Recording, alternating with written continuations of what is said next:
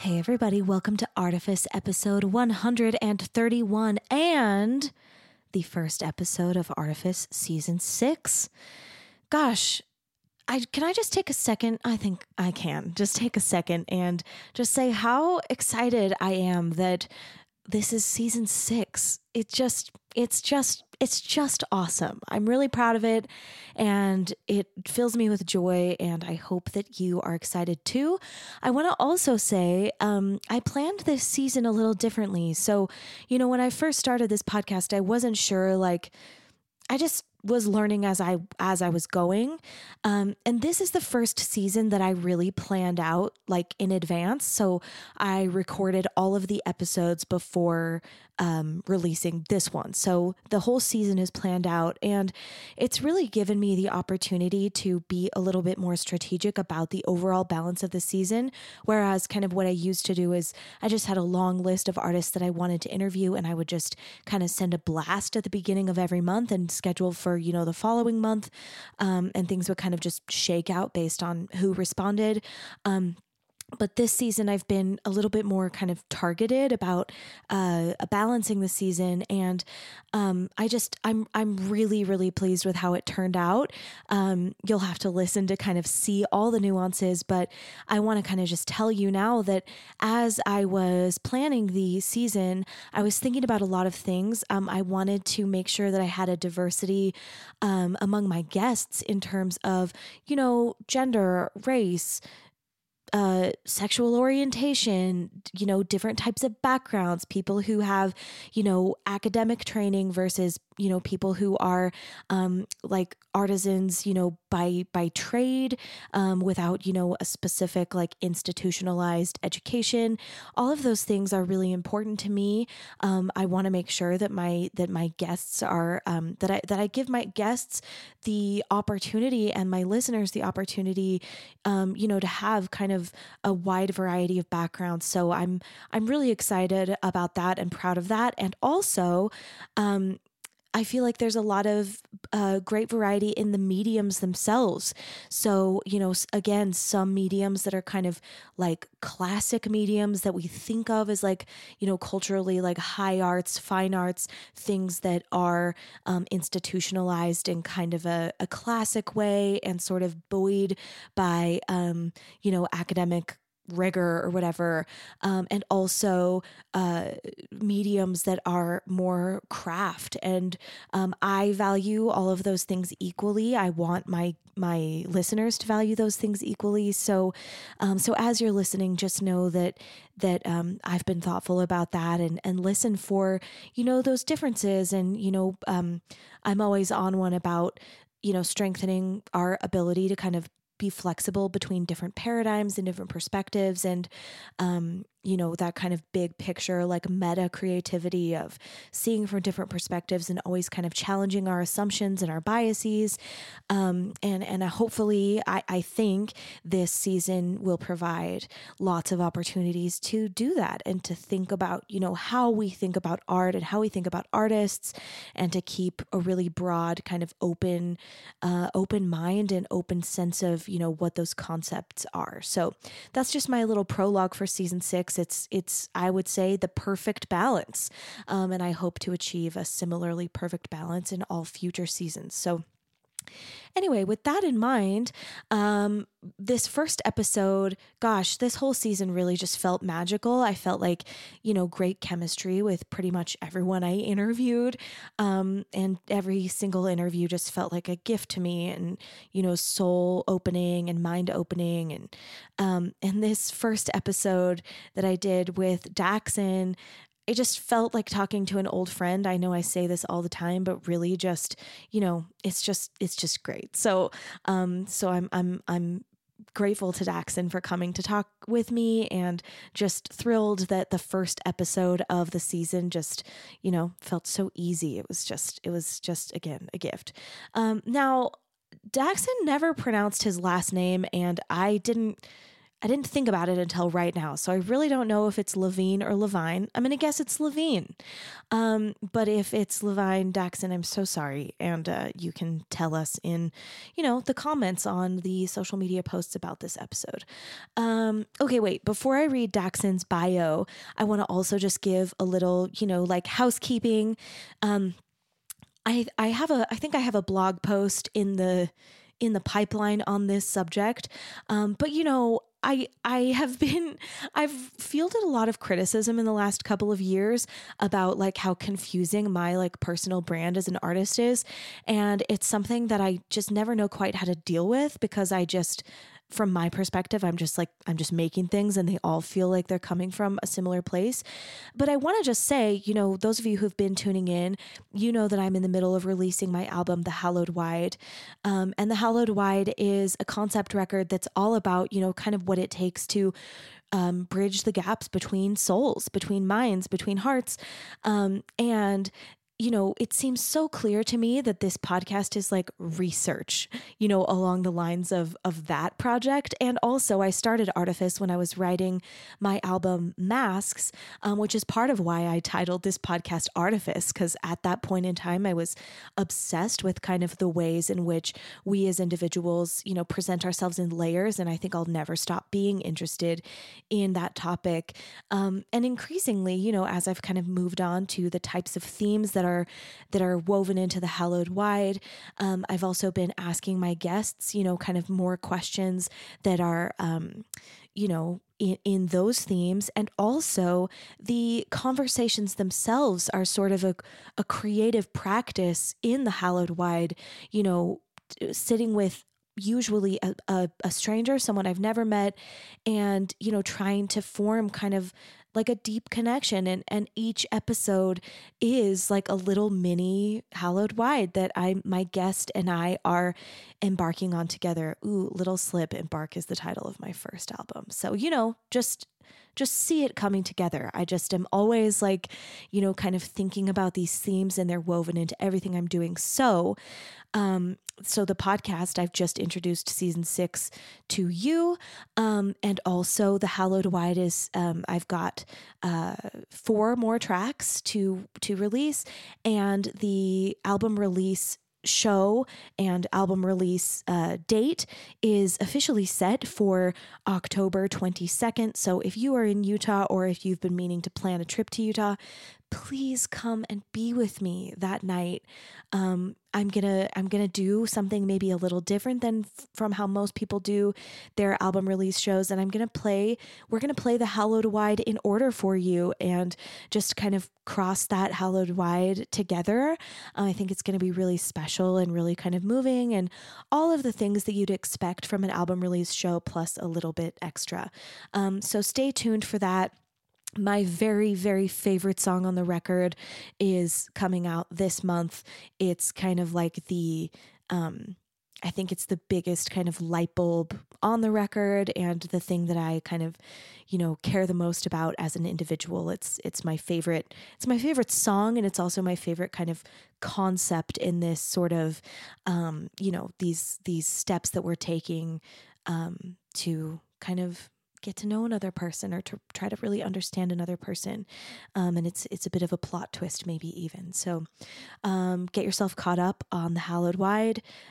Track 9 is coming your way toward the end of this month, August. Oh my gosh, such a long intro, but like, you guys, it's the first episode of season 6. So like, I mean, come on. I deserve to talk about it, and it's good stuff to listen to, and I'm excited. And if you're here for the right reasons, you'll be into that too.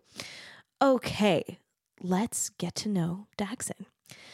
Dax Levine, or maybe Levine, loves epic fantasy, but he didn't expect to become a full-time professional dungeon master, entertaining clients from all over the world.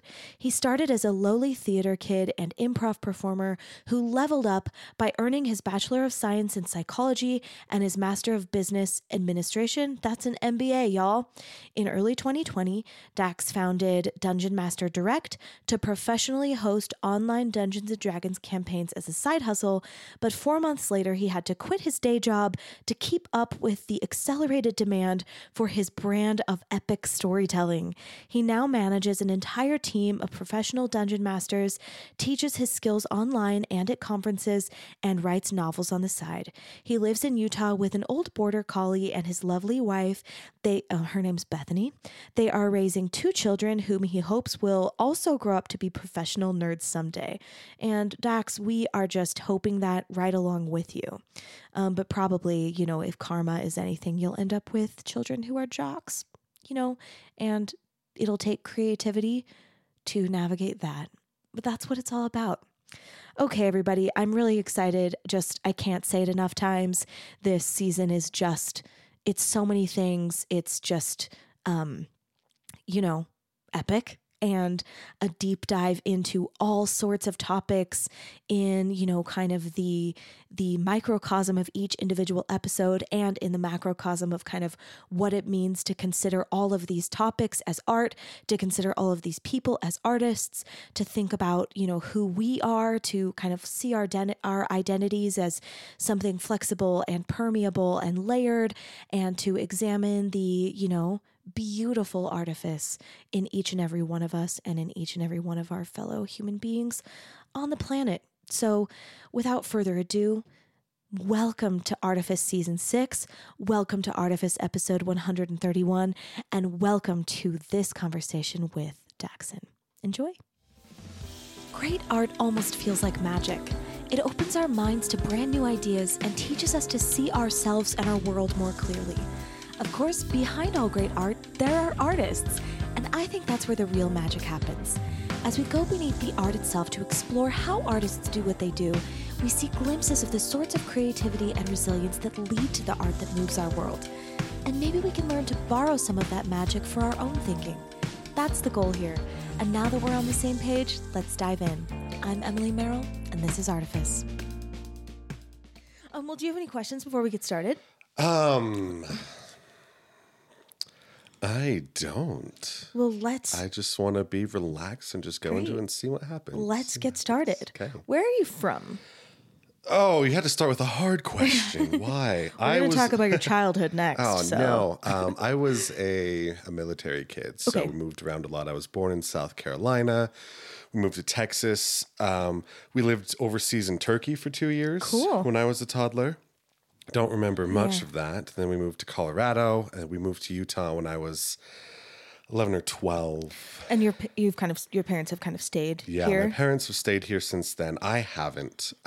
When I was 18, I moved out to Hawaii to go to BYU Hawaii. Lived in Laie for a few years. My sister just got home from her mission in Laie yesterday. Okay. Yeah. Oh, man, that seems like it'd be the best, most relaxing mission. Bummed out about it because she was supposed to go to Thailand. Oh, and she was okay. really excited to go to Thailand. And then with COVID, they kind of rerouted her to Hawaii. And then Was she in Laie the whole time? Was she at the visitor center for the temple? is the visitor center not in Laie? It is in Laie. Oh, yeah. She was at the visitor center a bunch. Okay. I know she was in Laie the last little bit, but I honestly, I don't remember. She was in Hawaii. Laie is a great place. That's where I met my wife. Cool. It's awesome. I served a mission too. I was in Norway for 2 years. Cool. So And then back to Utah. back to Utah after we graduated and Cool. been here for about 5 years. Cool. Yeah. Well, let's talk about your early creative development. I find that talking with professional adult creatives about their origins of their creativity is so fascinating to me. So you don't have to talk about what mediums you were doing as a kid, or you can, but more so I'm kind of just wondering what you were like in terms of your creativity as a little kid. You want the tragic backstory. Yeah, it's not that tragic. I gotta have it. Yeah. Okay. What I really wanted to be when I was a kid is I wanted to be a magician. Fair. Fell in love with stage magic, thought it was so cool. I watched all of those specials on TV, the Behind the Mask or whatever it was called, where it would teach you how to do these magic tricks. And I thought it was so cool. And I remember it was in 2nd grade, I believe, the school was going to have a talent show.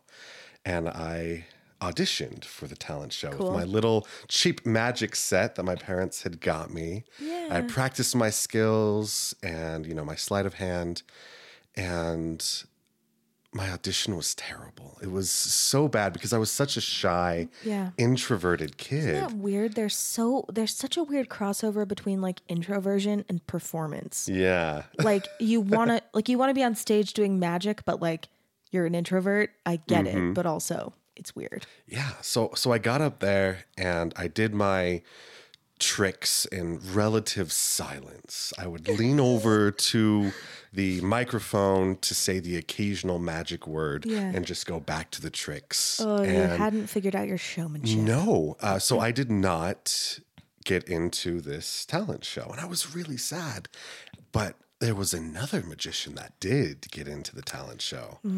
He was 1 year older than me. And I remember at the actual assembly at school, and he's got this top hat and this cape, and he's talking to the audience, and he's bringing out people from the audience, having them guest numbers, and doing all the things that I didn't know you had to do. And that kind of stuck with me. And eventually, magic didn't work out for me because magic didn't work out. Magic works out for very few. Very few. But I mean, frankly, the idea of magic working out is just like delightful and a bit hilarious. You know what I mean? Yeah. Like, it seems like so rare for it to work out for people that it's for anyone who does, I feel like that's pretty great. I still think it's cool. Just last week I was in Las Vegas and I finally saw Criss Angel.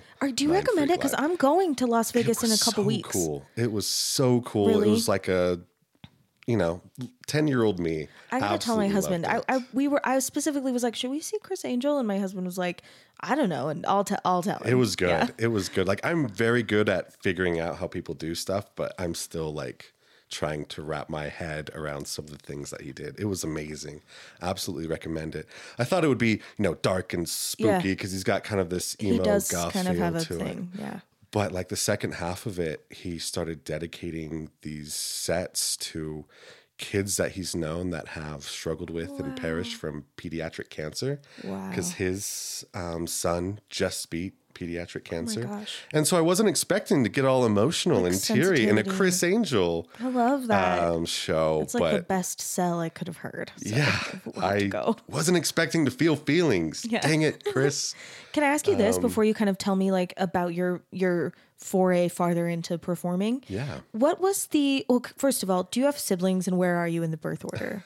I have one sister. She is 2.5 years younger than me, and we could not be more opposite. Okay, cool. She is not an artist. She is not a performer. She was all about sports, athletics. And I wasn't. My siblings are like that too. I'm the oldest as well. And then your parents, like, so was there sports, athletics? God, me too. They are not performers. They are not artists. They've been supportive. I was going to say they bought you that magic kit, which is something. Yeah, and then I left it on the floor and I didn't clean it up and it got thrown away. And I still tease my mom for that. Did you feel kind of different in your family?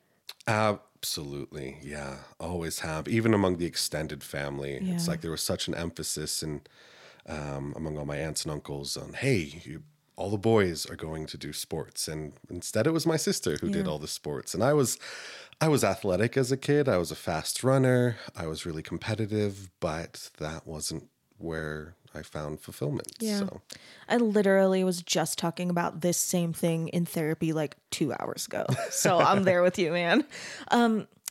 Okay, this is like maybe a kind of a difficult question to like answer or even to kind of to ask, but I'd love to know if there's anything you can remember about like just what your mind was like as a child. Like maybe some of the things I could be wondering are like when you perceive this difference or this kind of otherness, like how did you interpret that?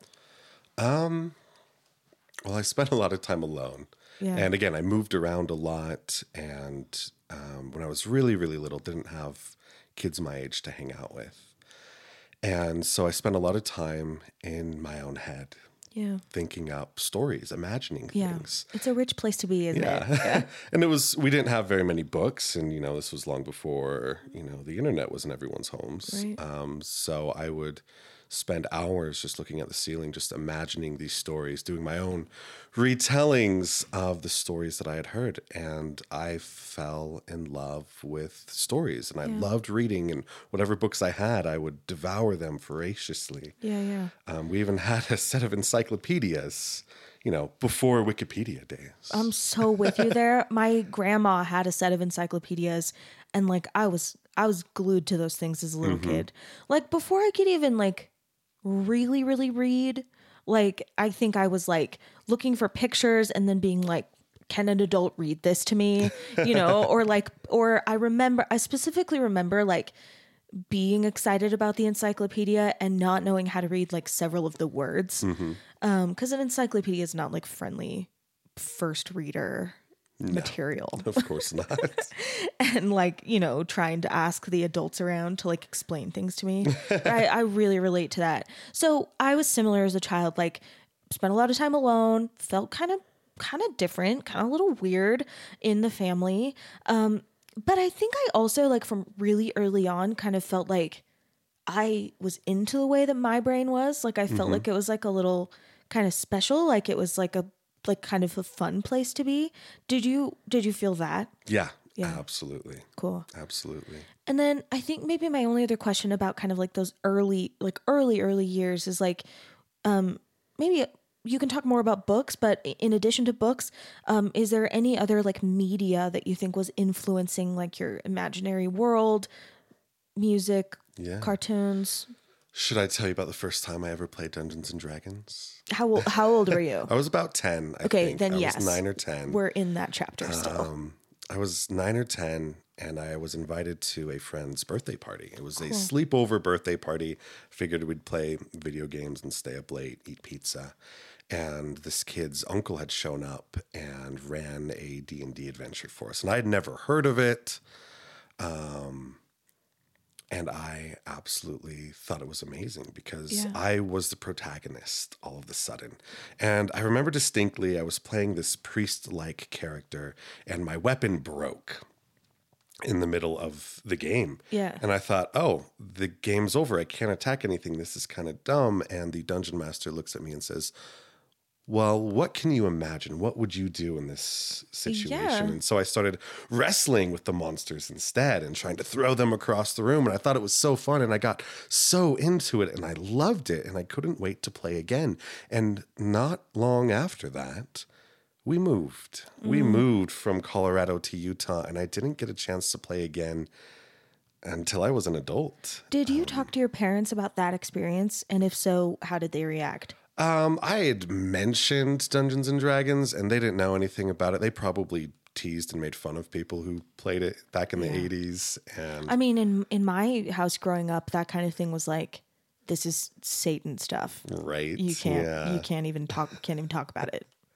Yeah. Did you have any of that going on, or was it kind of just like, we don't really know what that's about? There wasn't that. I remember when I first started reading Harry Potter, my parents were very supportive of my reading, and they're like, "Hey, just so you know, we heard there's witchcraft in it. If you can't feel the spirit, then stop reading it." And then I read all of Harry Potter.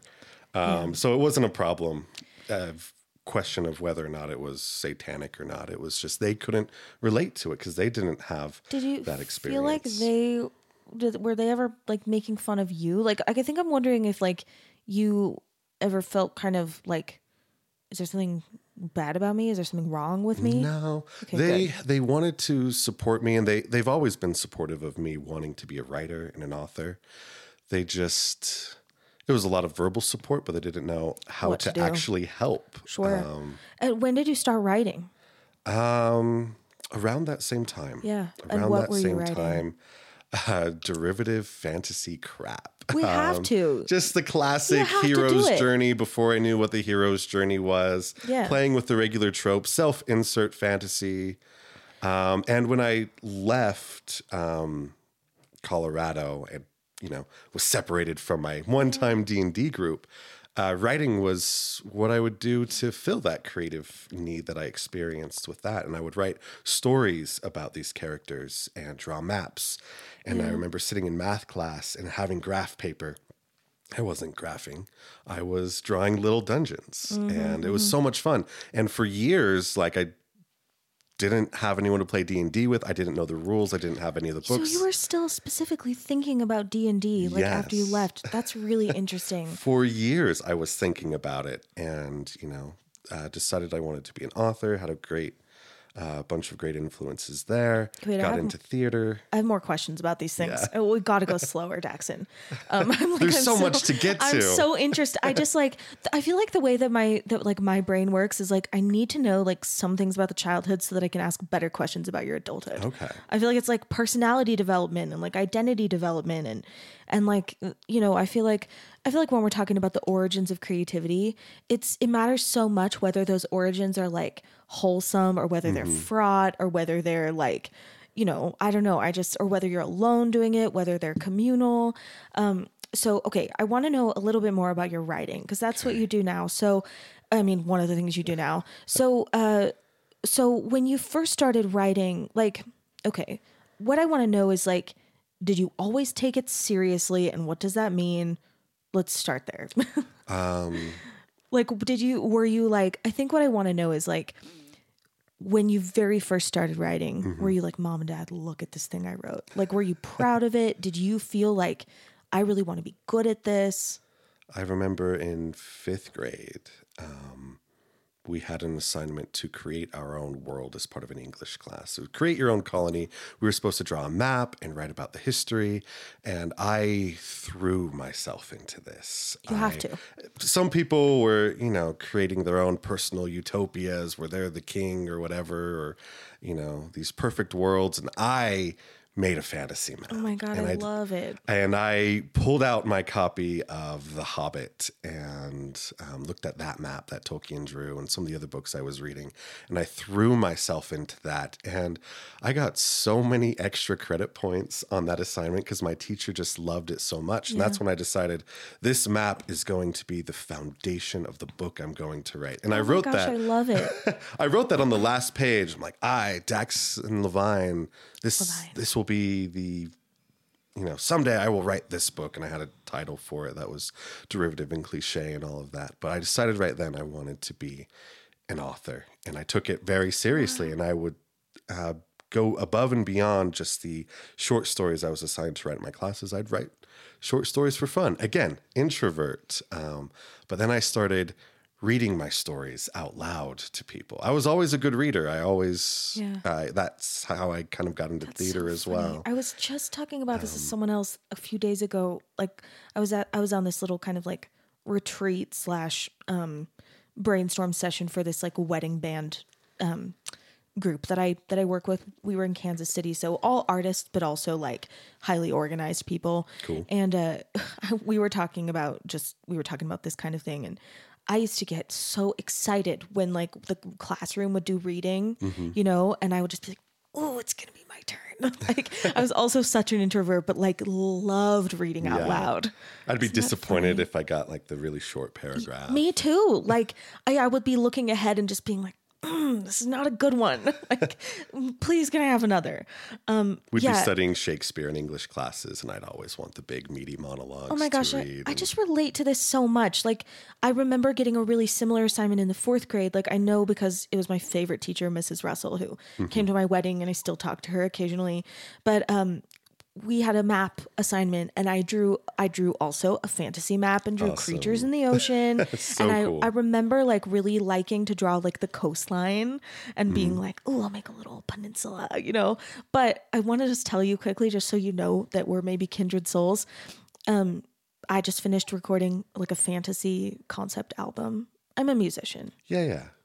And I didn't know you were a nerd musician too. I'm a nerd musician. Is wonderful. I know. I feel like I need to just tell you. Why have we not been friends longer? I'll give you a copy before you leave, even though it's not out yet, but I have them. Okay. But listen. My album is called The Hallowed Wide, which it's a great title, right? That's an awesome title. And it's like it's a journey, like it's a concept record. So like, but I drew a fantasy map as like a bonus for the record. So cool.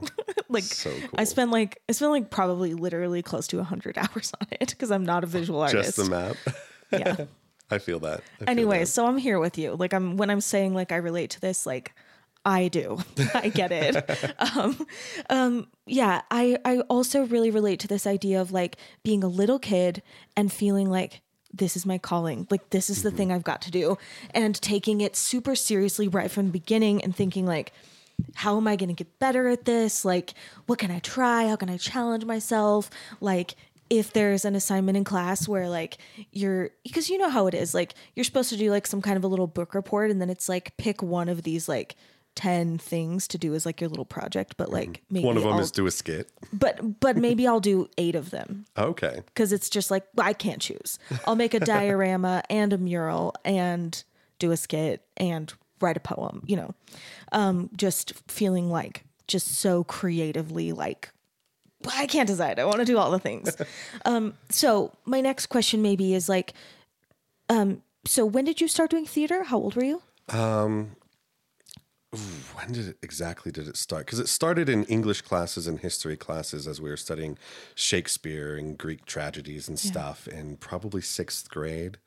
And we were supposed to give presentations. And of course, I chose the skit option. And I remember my friend and I, we wrote this skit about the legend of Perseus slaying Medusa, and we set it to Queen music. Cool. And we performed it in front of the class, and it was awesome. And then they kept asking us to do other things. And that friend and I, we rehearsed the Abbott and Costello Who's on First skit, and we started performing that for the school. Wow. We practiced the Mark Antony and Brutus monologues from Julius Caesar as a 6th grader. I was Mark Antony. Oh my gosh, I love that. It was so much fun. I just had this teacher, Miss J, and she I was just about to ask about teachers. Yeah, she just believed in me and just gave me more projects because she knew I wasn't being challenged by the regular busy work that everyone else was doing. That's so wonderful because, like, you know, not all children are like this, but there is a percentage of children who are bound to be kind of hungry for this kind of thing. Mm-hmm. And I think like if those children don't have a teacher or a parent or maybe a friend's parent or someone, like you can really easily just start to be like, am I a weirdo? Like, is there something wrong with me? Like there's such a fine line between being like alternative in kind of like an embodied way and just being like lost. Mm-hmm. So it sounds like you know, if you're doing skits for the school, it sounds like you had a place. Yeah. You didn't feel like an outcast. For the first time in my life. Yeah. In like 6th grade. Yeah. Teachers were asking me to perform. I no longer had to audition. Yeah, that's wonderful. Take that, 2nd grade. That kind of stuff matters so much. And, you know, I knew that just based on my own experience. But, you know, I have been doing this podcast now for 3 years. And I've talked to so many artists who tell me stories of, you know, their art going dormant for 2 decades because they didn't have that. Like it's why I like to talk about the childhood, the teen years, and then adulthood, because I just think it's so easy to fall off, like, you know, for your creativity to kind of turn into something that you hold close and kind of secret. So it's a triumph to hear, like, I don't know, stories of adults nurturing that. Do you have thoughts about that? Thoughts about which part specifically? There were a lot of great things. No, yeah, I think, well, whatever you're latching onto, but also maybe specifically, like, okay, here's what I want to say. Here's what's like been maybe on my mind lately.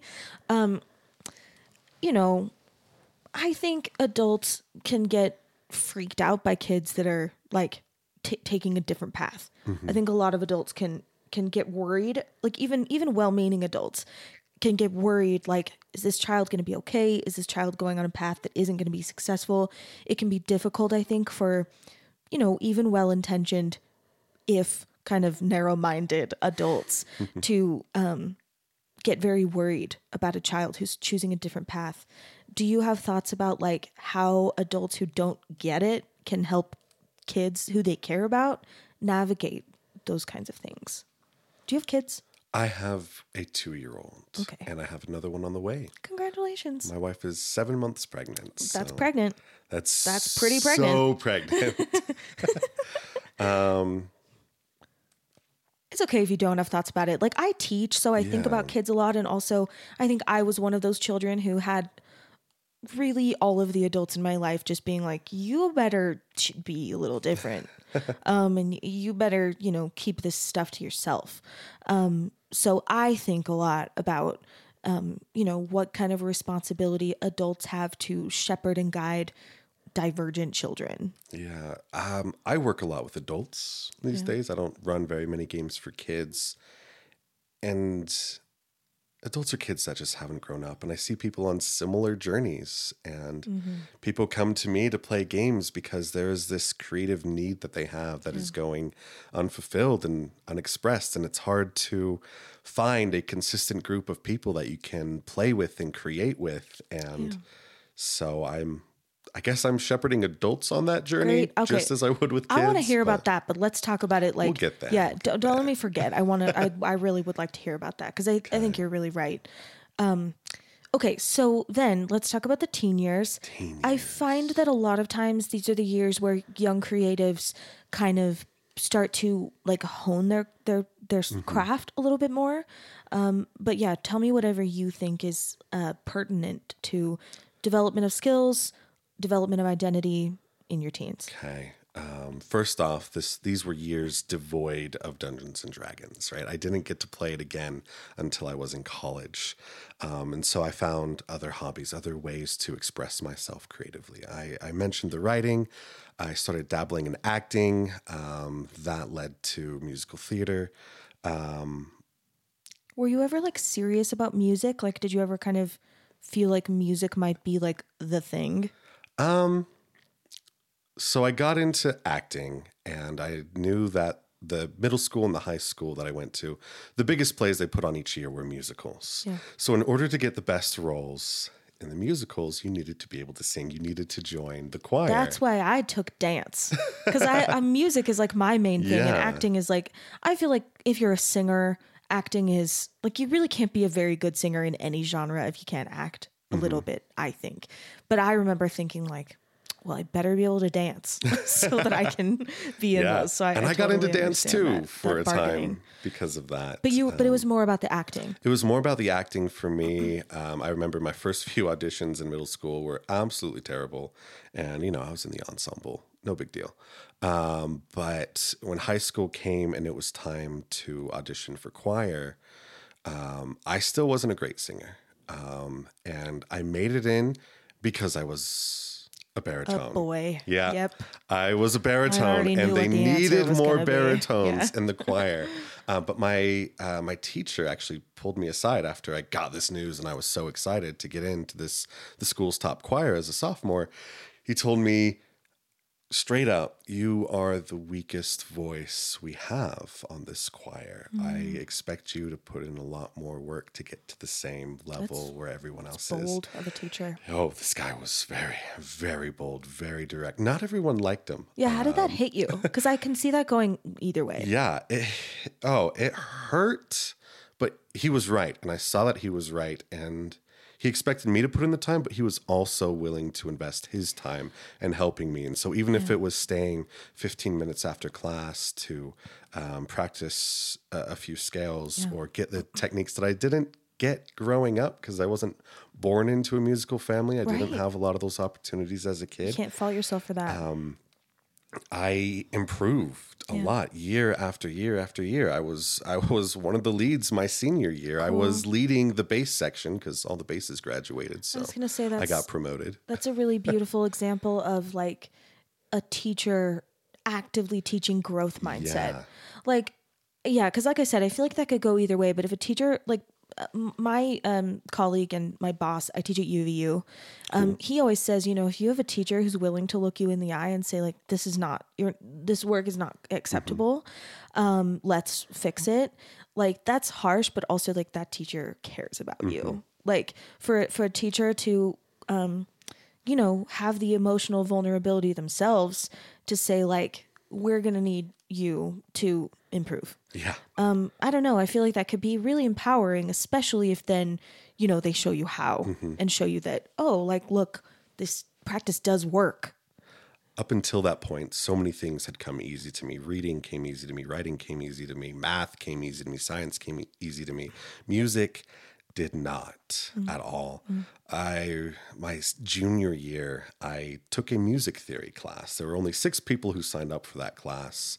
One of them was a jazz guitarist. One of them could play like almost every instrument in band and was from a family of prodigies. And we had all these pianists. I was the only one in that class who couldn't actually play a musical instrument. Yeah. I just could read music based on my time in choir, and I struggled understanding music theory, and it was the hardest I had to work in high school just to keep up with all of these brilliant minds around me.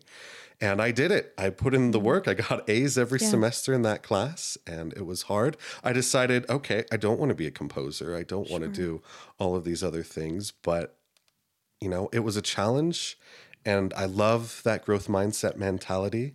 Yeah. And growing as a singer and a performer, as an actor in those years, that was like essential in defining, the type of stories I get to tell. As a learner. Let me hit you with this topic. And again, like I might throw some things out, and if you're like, I have thoughts about that, that's fine. But if you do, I'd like to talk about it. So I relate to this as well. I feel like many, many times in my life, I have found myself in a room with people who are much better at the thing than I am. I also am easily good at plenty of things, so I'm grateful for that. But I think I like almost, I don't know, it's not that I like it, but it just happens. Like I think I'm just hungry enough for like knowledge that I frequently find myself like being the weak link, or being like the kind of like, oh, you guys already know this stuff. Do you have thoughts about like, I don't know, do you have like advice for people if they like haven't done that before? Do you have insight into like how to, gracefully manage being the weakest link in the room? Or like why it's valuable?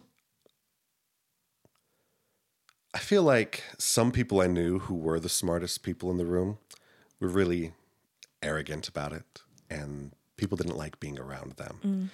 You don't have that luxury when you're the weak link in the room. And so I had to learn to be humble, to be nice, to be kind, to be a fun person to be around. Because when people like having you around and when you make them feel good, they're willing to help, and they're willing to forgive your mistakes because they see you showing up and trying again and again.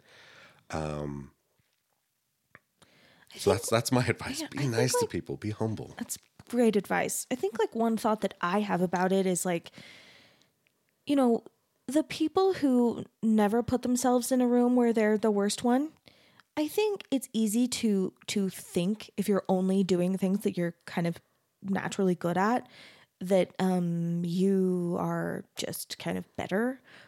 You kind of alluded to that, right? We all know those people. And I think sometimes that kind of person will really discount the fact that like someone else could learn to do the thing that they're doing. I think the only reason that I think this is maybe noteworthy is like learning the lesson that you can go from being like bad at something to good at something is so crucial for creatives, especially in a modern world where like there's so much like competition. There's just so many people. There's so much visibility for people that I think like differentiating, expanding the comfort zone. And I guess maybe the other thing I would say is if you're finding, another thing I kind of have learned is like, if you're finding yourself that person in that room, it can be easy to think, because other people won't advertise that they're naturally good at it. You might kind of think like you're meeting the same level of challenge as the other people and you're just failing. And I would encourage people to remember that sometimes it's a different level of challenge for you. And that's brave and cool. That's it. That's my spiel. That was a good spiel. Okay. Good spiel. Moving on. So I'd like to know, like, with both acting and writing and anything else you want to talk about, how were you thinking about, like, how were you actively, if anything, thinking about, like, really improving, like, your skills? Okay. I got a story for you. I'm ready. This was 9th grade. And at this time, I didn't get the part I wanted in the play. I didn't get onto the basketball team. There were girl problems going on. I'm 14 years old, right? Drama's happening. Yeah. Everything's angsty. And my parents were like, hey, when are you going to write that book? When are you going to do all this? I love that they were asking you that. They were asking about it because, you know, they were hoping I'd be some prodigy that writes a book and makes them a bunch of money. Because, you know, Christopher Paolini did that with the Aragon series. And they're like, you could be the next him. And I was realizing at that time, with all the other angst going on in my young teenage life, that what I was writing wasn't particularly original. It wasn't particularly exciting or new. And I was ready to give up. I figured the ideas I have already been done. They've already been done better. I need to focus on something else. And at that same time I was going through these feelings, there was a book fair at my local high school. And as part of this book fair, they invited a local author to come and sign books. This was a local author. Nobody had ever heard of him. He had just published his 2nd novel. Cool. And he was at this book fair. I'd gone to the book fair. I was looking at the fantasy books kind of half-heartedly. My mom was encouraging me to find something that I really liked, but, you know, angst, right? 14 years old. And no one was at this author's table. So no one was lined up to get signatures from him. So he was walking around the book fair, talking to people, pitching his stories. And so he comes up to me and he starts telling me about this book that he wrote. And I didn't know who he was. I was a little dismissive, told him I had a big pile of books to read anyways, and, you know, thanked him for his time. And my mom was in like the next row over, and she heard this conversation. And so behind my back, she bought his books. Cool. She bought his books and he signed them without me there. And he said, Dax, put this book on top of the pile. He remembered what I had said and made a reference to it as he signed it. And, you know, that was sweet. That was nice. I figured, okay, I'll read this book. And that book completely changed how I viewed fantasy and kind of the boundaries that you could push in the fantasy genre. Do you want to guess who that author was? I don't. That was Brandon Sanderson. Okay, I was gonna guess Brandon Sanderson, but then I was like, it's a bold guess. That was Brandon Sanderson, who last week ran the #1 Kickstarter of all time, and as of right now has raised over $25 million. Holy shit. He's a New York Times bestseller. You go to his signings and people will stay there until 3 a.m. That Brandon Sanderson. Wow. I heard about that. It was probably because you posted about it, but did you? I did post about it. Yeah. But I feel like I heard about it in several places, but I did post about it. I'm in a lot of writers groups. So I've been a Brandon Sanderson fan since I was 14. Since you were a tiny baby. I didn't know he was going to be the biggest name in fantasy. Actually, if I can just say quickly, because this is one of my like pet topics for the listener, alert. I love the idea of talent. Like talent can be a dark horse. I feel like our culture is really bad at knowing that. We so easily dismiss people who haven't made it yet. And it's just, I don't know. I love these stories of like this testament to like, look for talent in places where it hasn't yet been vetted, because it is everywhere. And like how kind of sad and embarrassing for the people who were there that day who didn't buy a book from him. Like they probably don't even remember that happened. No. And they just, I mean, it's probably not even a flicker of a memory, but you know, how many Brandon Sandersons like might you have run into in your life and ignored? That thought is devastating to me. And so, you know, So be nice to everyone. I try to have that kind of a mindset. Like if someone tells me they're an artist, I try to just assume that they're brilliant, you know? Like, I'm ready for them to be brilliant. I'm ready for like that. anyone who tells me they're an artist to be brilliant. And I would like to see more of that in our world. Yeah, that's cool though. Yeah. So can you tell me more about like how it changed your thoughts about how fantasy, like talk to me about that. He pitched his book Mistborn to me as kind of a mix between Lord of the Rings with the epic fantasy ideals in it with Ocean's 11, which was a big popular movie at the time that I really enjoyed. And it was my first time. Yeah, great soundtrack. Really good soundtrack. It was my first time reading a fantasy heist. And it was so cool. And it broke a lot of common tropes that I had seen in fantasy before. And that's when I realized, okay, I can experiment. I can do different things. And then I found out he had a podcast called Writing Excuses. When was this? Let's see. How old are you? I am 30.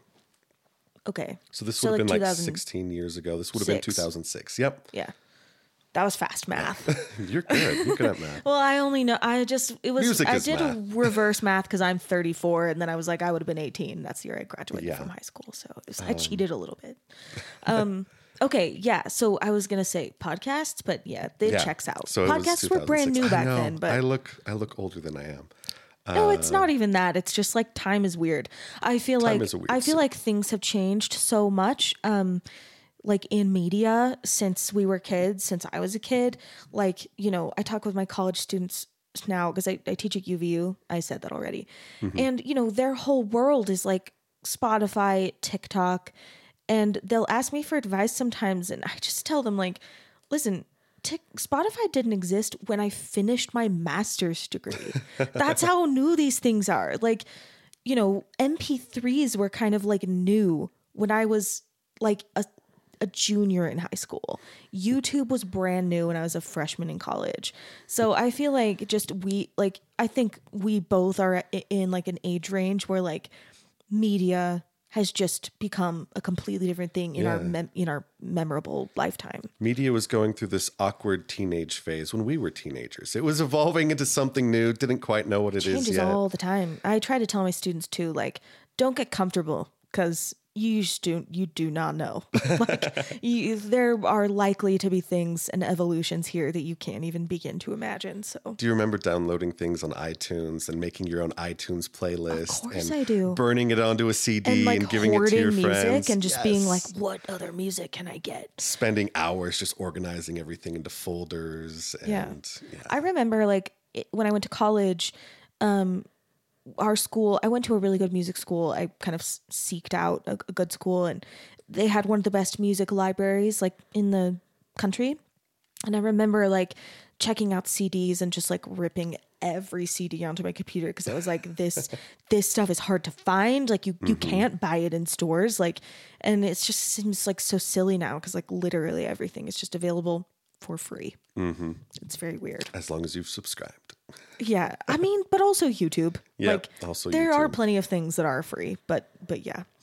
Where were we? Oh, podcasts. Yeah. Podcasts were a thing. And if it wasn't 2006, it was right around within there. Yeah. 2 years of that when I found Writing Excuses, and I started listening to that constantly. And that's kind of where I trained myself to think like an author.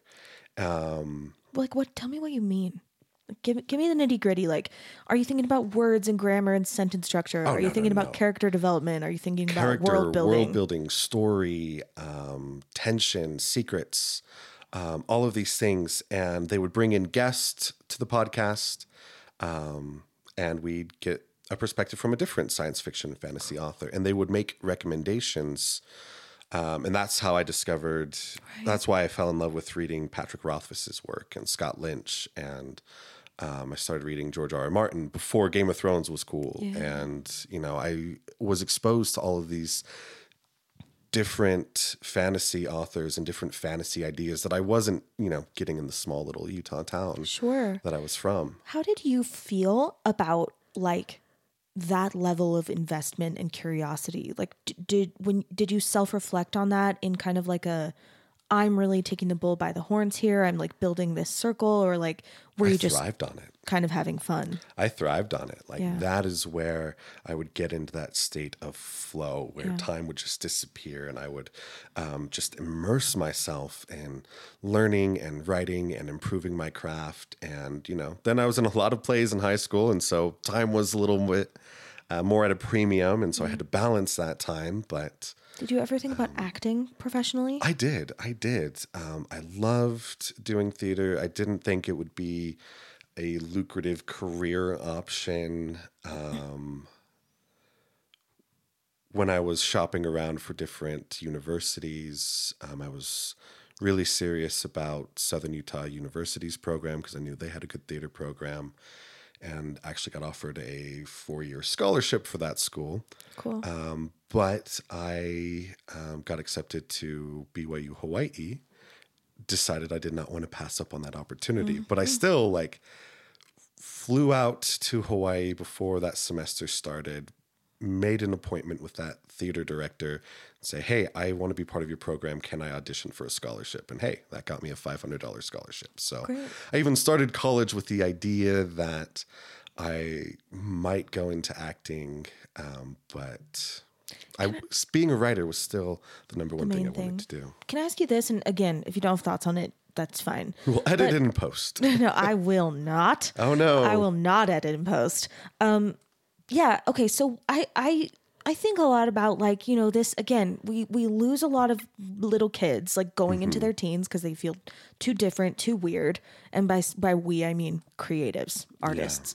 And I feel like we also lose a lot of creatives and artists in this transition from high school to college. And I think there are a lot of reasons why it happens. One is this kind of can you make a living question? And I find that in particular,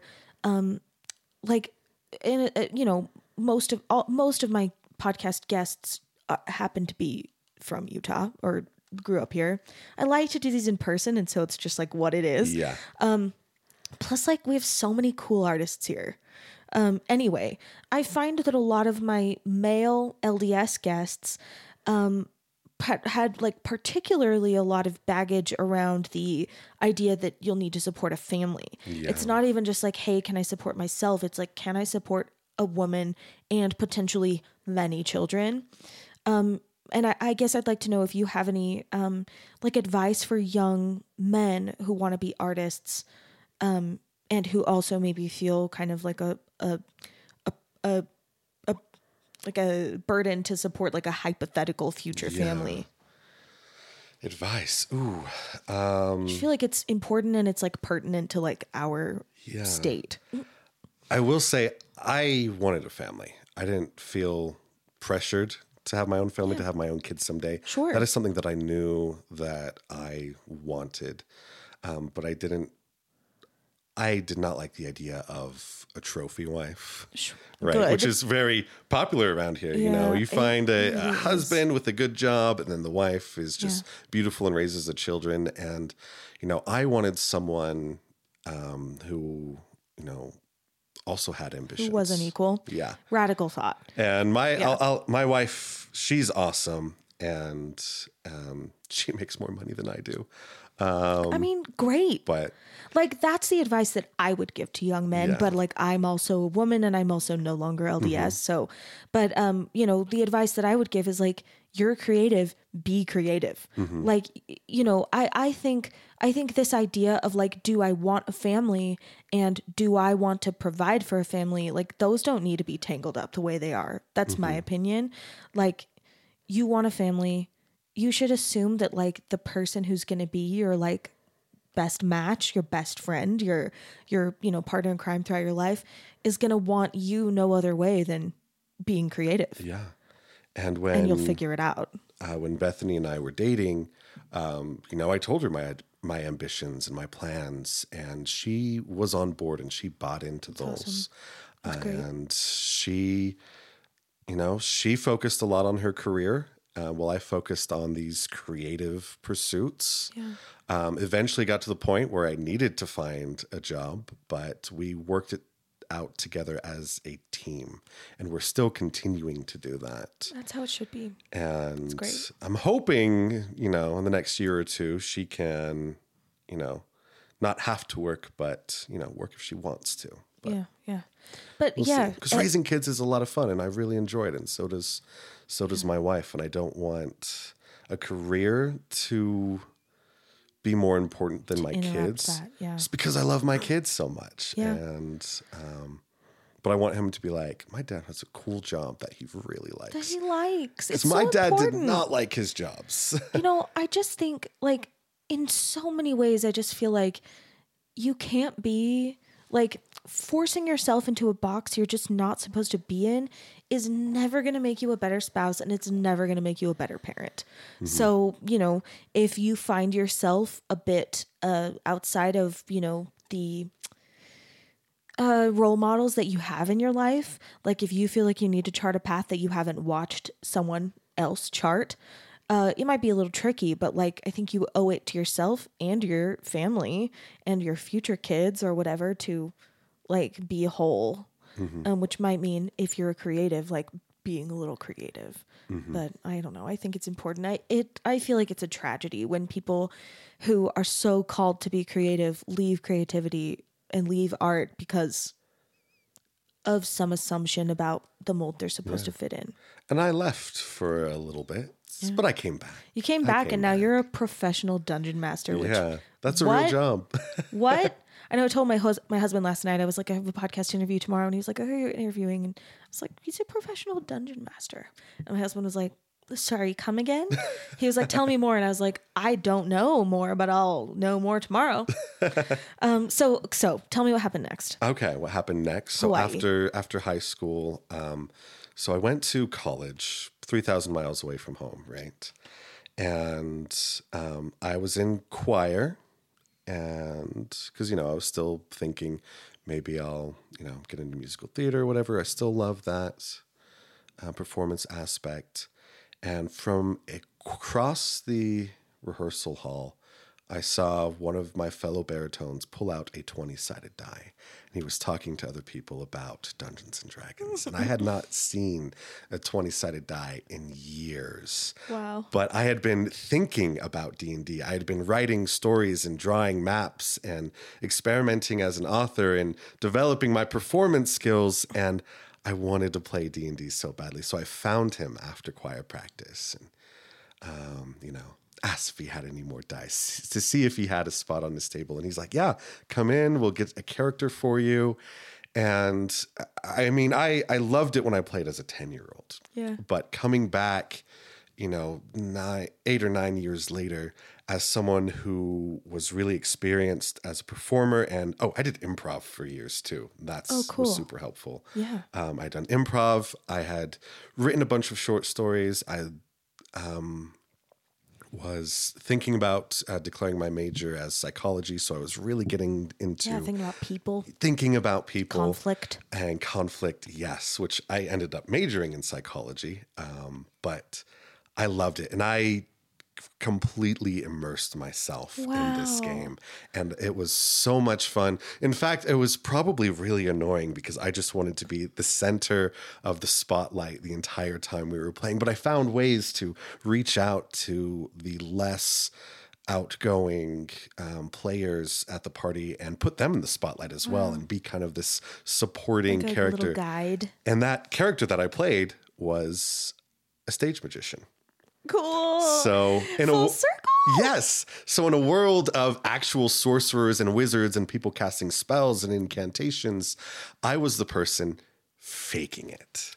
I was a rogue. I was a pickpocket, a swindler, a thief, and I would pretend to have magic powers when in actuality, I had none. And I would do these daring escapes and these long cons, and I would get the other party members to help. And it was so much fun. I was finally taking all of my skills and using them in one awesome creative endeavor. Okay, questions. First of all, can you just talk a little bit about how D&D works? How D&D works. All right, dear listener, you are in for a treat. So. I also don't really know. I feel like there's a piece of my soul that should have been a 10-year-old that was at a birthday party. And I just missed it. So, Just missed it. But yeah, please tell me how it works. Dungeons and Dragons is a collaborative storytelling game. One person is the narrator, the guide. They create a world and they create all of these monsters and conflicts, and they are guiding the rest of the players through the story. So think of the other players as they're the protagonists. They're the stars of the show. Okay. And the Dungeon Master, they get to play all the background characters and the villains, the non-player characters, the monsters. So all the players are on like a team together? Yeah, it's a collaborative game. So you're banded together. Kind of against the master? It's some people play it in an antagonistic way, but it's not like that. It's more like the master is like a shepherd. Or a guide, the narrator. So think of the party as the fellowship, right? Okay. Of the fellowship. The party of the is ring. working together to do what? It depends. Okay, They could be doing lots of cool things. Missions, quests, going on quests, adventures. Throwing jewelry into, volcanic fixtures, things like that. whatever the dungeon master decides. And you don't win, you tell stories together. And you laugh and you get into it, and there's this sense of camaraderie. Yeah. And now some people, and there are lots of different theories and philosophies on how you should play, what the right way to play is. And if you're having fun, you're winning. The end. Right? Yeah. If you're having fun, great. Then that means you're going to come back. You're going to play next week. Some people love getting into the tactics and the mechanics, and they see it as this puzzle that they are solving, and they have to win and have the best stats. And, people who really like those types of video games or those types of war games or board games or things like chess, some people get into that aspect of it. And a lot of people, myself included, I love the expressive performance aspects of it. I love getting into the character. I love doing the voices. I love doing improv with the other people in the party. I really liked what you said before, finding a way to employ all of your skill sets at once. Mm-hmm. And what a bizarre gift, to find a thing that is all of those things. That's really cool. That's awesome. That's like a victory. So it's like everything that I had been practicing and all the skills I had been developing, I got to do them all. It's amazing. I love it. When you were choosing psychology as a major, did you know then the way that was going to interact, or is that something you kind of reflected on later? So I loved studying people and behavior and culture. And I was at BYU Hawaii, which is the most internationally diverse university campus in the entire United States. Cool. So many students from the Pacific and Southeast Asia and all over the world. And so I loved learning about other people. And when I served my mission in Norway, not only did I teach a lot of Norwegians, but they were refugees from all over the world. Yeah. So I love meeting people from other places and different backgrounds. And so I'm like, I'm going to study this. This sounds fun. So my major was psychology, and I focused on cultural psychology classes. Wow. And was there an anthropology component? There was an anthropology program at my school, but I was more interested in the scientific approach to things. Cool. Tell me more. Sorry, I interrupted you. No, well, it's good you mentioned that, because adjacent to the anthropology program, there was also an intercultural peace building program. Okay. You posted something, I think yesterday, about your background is what did you say? A peace, did you say peace builder? I don't know if I used that word. I think you said yesterday. peace building. I used that word and a lot. Maybe something about psychology. And I just felt I was going to comment and be like, oh my gosh, tell me everything. And then I was like, I'm talking to him tomorrow. He's going to tell me. Yeah, everything. I'm talking to him tomorrow. So that was specifically a thing that I don't know. I'm really, really interested. So the listeners will know, another one of my pet topics is I love the porous nature of art and society. Yeah. I love when as creatives we take our kind of bizarre skills and apply them, in parenting, in marriage, in, our jobs, with our neighbors, in politics, maybe, whatever it is that we're doing. And just hearing you kind of use those words, it just made me think like he's thinking about this stuff too. Oh, and absolutely. I just want to know everything about it. So there's the piece. What is it? Intercultural peace building. And God, I ended up getting amazing. an intercultural peace building certificate, which is a fancy way of saying that was my minor, right? I took What does it 5 mean? classes. What does it mean? So my professor in that department, he's a mediator, a professional mediator, travels all over the world talking to people about conflict and trying to help them see each other's side and find peaceful solutions. He's done work in Northern Ireland and downtown Chicago, in the Middle East with Israelis and Palestinians. Wow. And so I got that to so much. That's like going to make me cry. That's so beautiful. I have some books to recommend. Please for do. you. Yeah. And it's so creative. Don't you think? Like, I mean, I don't know anything about professional mediation, but I come from a volatile family, and I feel like I do a hell of a lot of conflict resolution as a person. Yeah, I had to write a lot of papers about how I was using things in my own life. And at first I was like, oh, I'm going to justify, why I was right all along and all the things my parents did wrong to hurt me. And I'm taking these peace building classes and I'm looking internally and I'm realizing my own mistakes, my own failures. I remember calling my parents after one of these classes and just in tears apologizing to them for my own issues. And we worked through a lot of stuff. I didn't expect those classes to be so emotional, but they were always. So that's what I studied. And my initial motivation for that is I still wanted to be a writer. Yeah. Still do, but like, what's the difference between writing and like, do you agree? Like, I feel like that is like, there's writing words on paper and then like writing, like being creative in a moment is kind of writing too.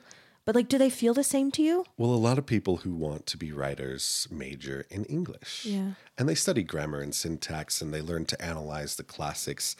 I wasn't interested in that. I was interested in people. Yeah. And that's where I diverted from the prescribed path for being a writer. And I absolutely loved it. I figured I want to study conflict, not so that I can mediate or resolve conflicts, so that I could write about conflicts and come up with these satisfying conclusions. And it just so happened to actually like change my life and how I approach interpersonal relationships. Can you talk to me more about that? Like, I'm so interested in that. I mean, I don't have the same background as you, obviously, with like formal training and conflict and conflict resolution, but I think about this kind of thing every day. You need to take the class that I'm teaching. I would love to. On Tuesdays, starting next week. Well, I work late on Tuesdays, but maybe I can. Is there Starts at 7. Do you do like iterations of the class? I will. This class will probably rotate back in about 3 months or so. Because my Tuesday is my UVU day, so in the summer I have Tuesdays free. Okay. Because so this is how it all comes together. With D&D. I'm teaching a class on conflict-driven characters, right? How to make your characters feel more alive and raw and nuanced. Yeah, not just figuring out where they fit on the scale between good and evil, but what actually motivates them. And one of those classes, the second one in the series, is called Justifiably Evil Antagonists. And I talk about how to play a villain, villain in your stories. And I'm so good at playing villains, partially because my voice sounds like this, and I'm scary looking. But I love a good villain. And so I teach this class, and instead of studying, tyrants and dictators of the past or reading the works of Machiavelli, right? We look at ourselves and our own biases and the way we treat other people, not how we've been mistreated, but how we view people as objects. And these are all things that I learned from the peace building program that I'm now applying into creating these interesting characters. I did a preview of this class a few weeks ago, and some of the feedback I got was I wasn't expecting that to get so emotional and it's life-changing. And I'm like, I just want you to be better bad guys. But now they're, I love inadvertently it so turning much. people into good guys in real life. There's nothing that I love more than this. Like, to me, like the thing we're talking about is perspective shifting, and it's like there's nothing I like better. My second album is called Masks.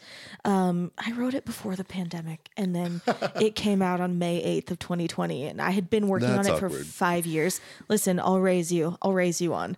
One of the songs on the album uses, like, it's called Host, and it's all about viruses, and it's like a metaphor for like someone who's like a wolf in sheep's clothing, basically. Oh man, you were ahead of your time. It was prescient, but the whole kind of conceit of the record is like, it depends on whose eyes you're looking through. Like, I actually have a song called Villain on that record. I just very feel cool. like I want to take your class, and I feel like you might really dig my music. But We're friends now. It's cool. we're friends now, and can I learn how to play D&D with you sometime? Yeah. Can I join something?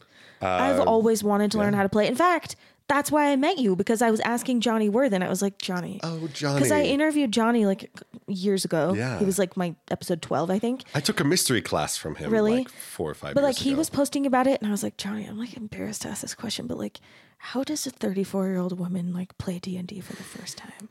And then he tagged you, and that's why you're here. That's why I'm here. Anyway, I would like to awkwardly learn how to do that and to join. I have feel taught hundreds and hundreds of I people how to feel play. it's in my soul. I feel like it needs to happen, and yeah, I feel like it's a missing piece that needs to not be missing. But yeah, I mean, this art of perspective shifting and going like, from which angles is this person right, and from which angles is this person wrong, and from which angles, could we consider any one thing? And I feel like that's the stuff of life. There's nothing more important than learning how to see from other people's perspectives, to be empathic, and I find that endeavor to be like highly creative.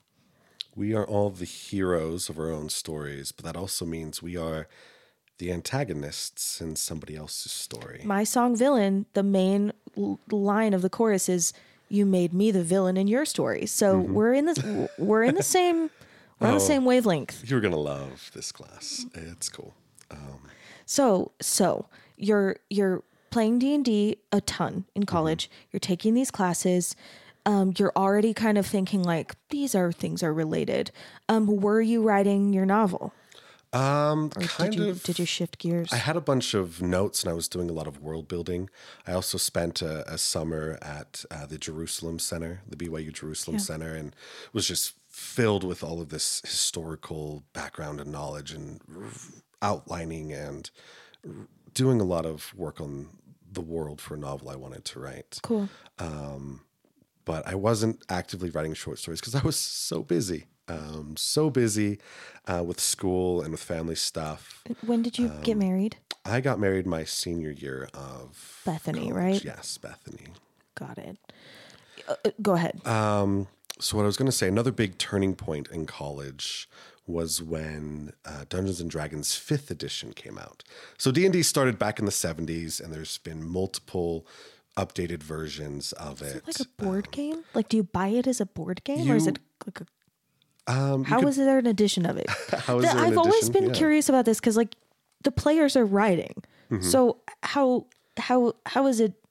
How is there an edition? So these days you get a hardcover book that has all the rules in it, and they publish additional books that have storylines and adventures and different monsters and different spells you can do, different classes you can, ways you can upgrade your character. Okay. So they're publishing Structure. stuff. Yeah, there's publishing stuff constantly, and every few years when the sales are going down, they come up with a new edition where they update the rules and they streamline them.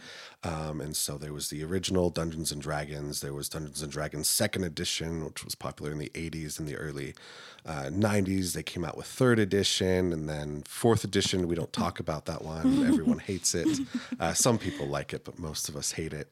I learned playing 3rd edition, and then...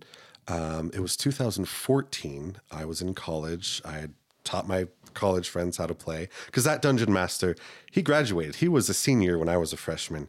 He graduated, and so I had to take over. Of course. I had to take Naturally. over. That's what one does. And I was so ready for it. Yeah. And I had started a comedy improv troupe at Wow. BYU Hawaii, because it didn't exist there. And I wanted to take my improv skills and teach it to my friends. And it was fun. And we loved it. And I taught my improv friends how to play D&D. Wow. And it was around that time. That sounds fun. It was. That sounds like a silly, silly time. It was so good. And that sounds like a high energy time. And that's when 5th edition came out. And Okay. it did a lot to streamline a lot of the rules. So there was less emphasis on the math and the mechanics of the game. So you could focus more of your time and energy on the storytelling. Cool. Which is what I loved. Okay, cool. And when D&D did that, the game became accessible for so many more people. And it is the best-selling edition of D&D that there's ever been. Wow. And so that happens, that edition comes out when I'm running these improv workshops, and I teach my improv friends how to play, and they were so bad at understanding the rules and the mechanics and the limitations of the game, which was frustrating at first. I'm like, no, did anyone read their homework? Did you Am do I the your only reading one? assignments?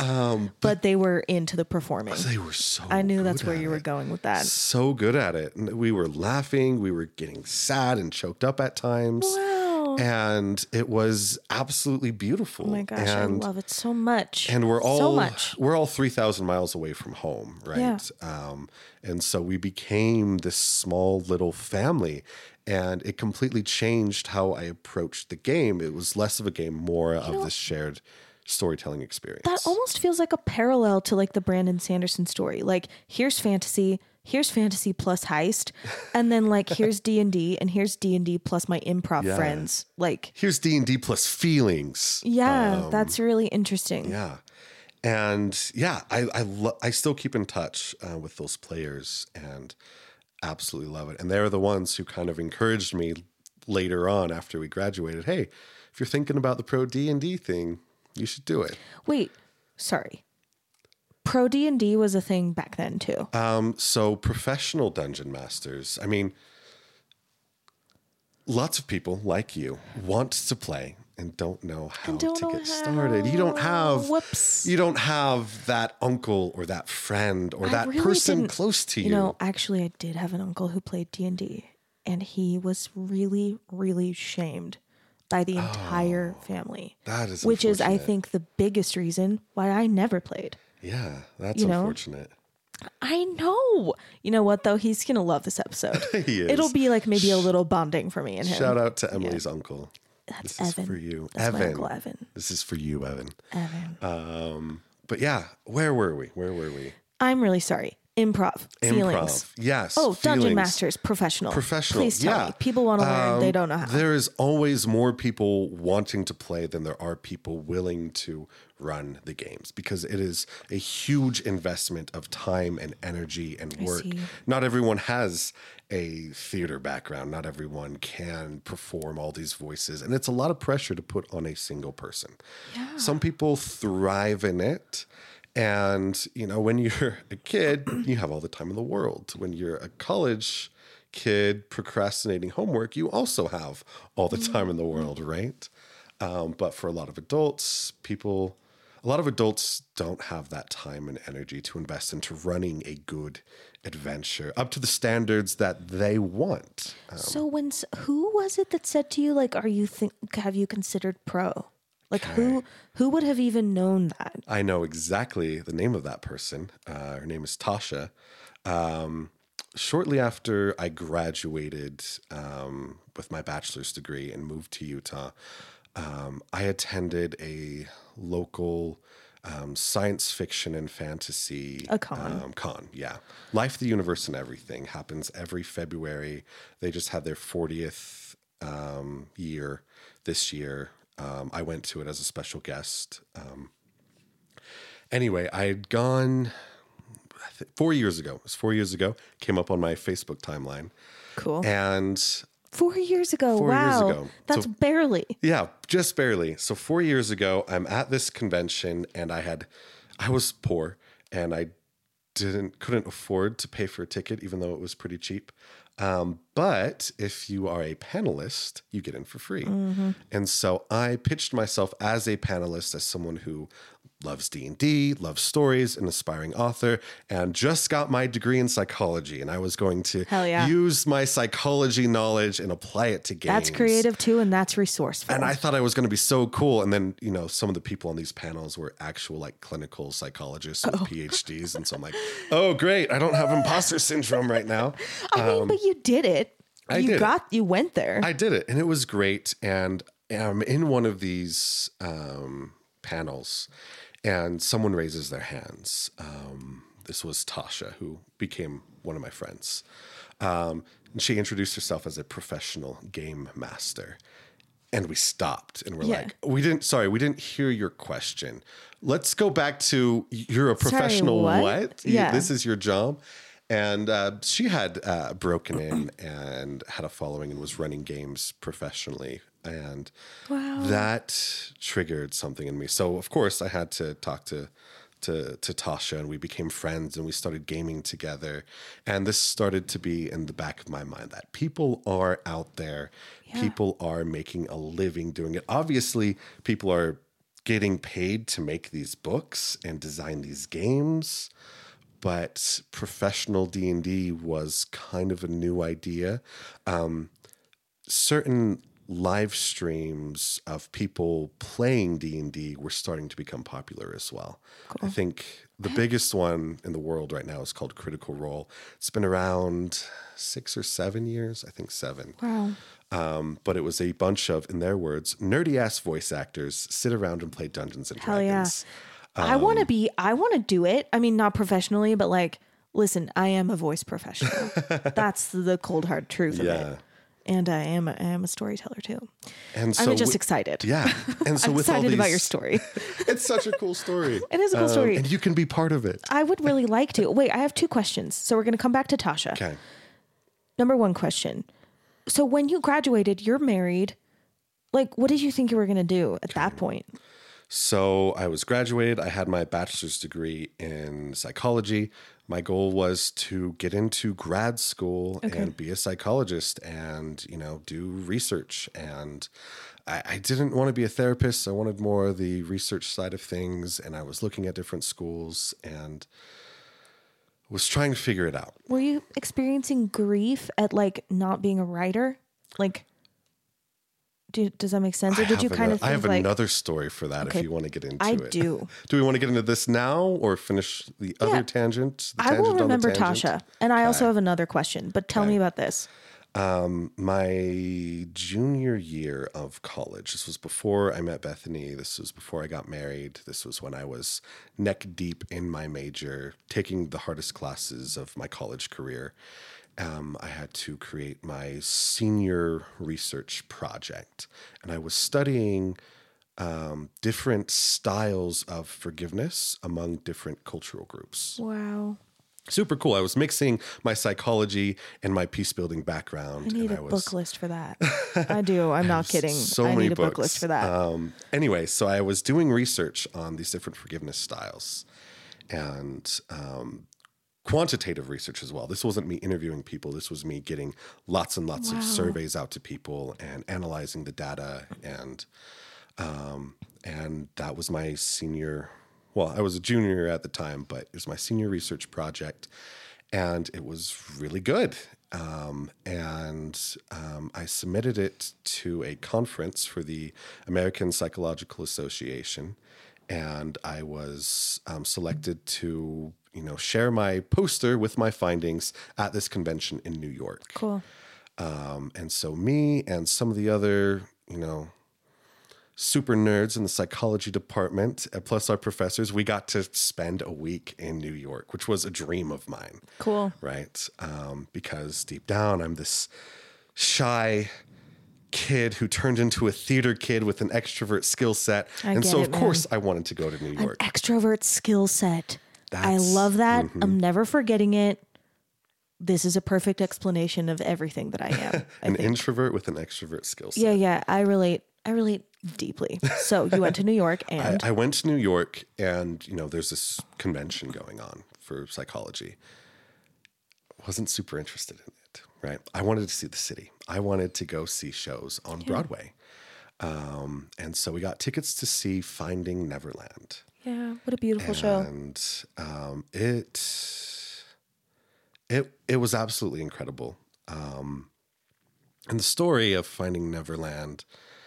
And when I saw it, the J.M. Barrie was played by, I want to say he was on Glee. His name's James Morrison. Is that the right guy? No, I'm sorry. We'll edit it in post. We Just will kidding. not. We won't. We'll put it in the liner notes. We will do that. We might do that. Someone on the internet knows who I'm talking about, but he was playing the lead, and Kelsey Grammer, Frasier, was one of the characters. Yeah, never forget that guy.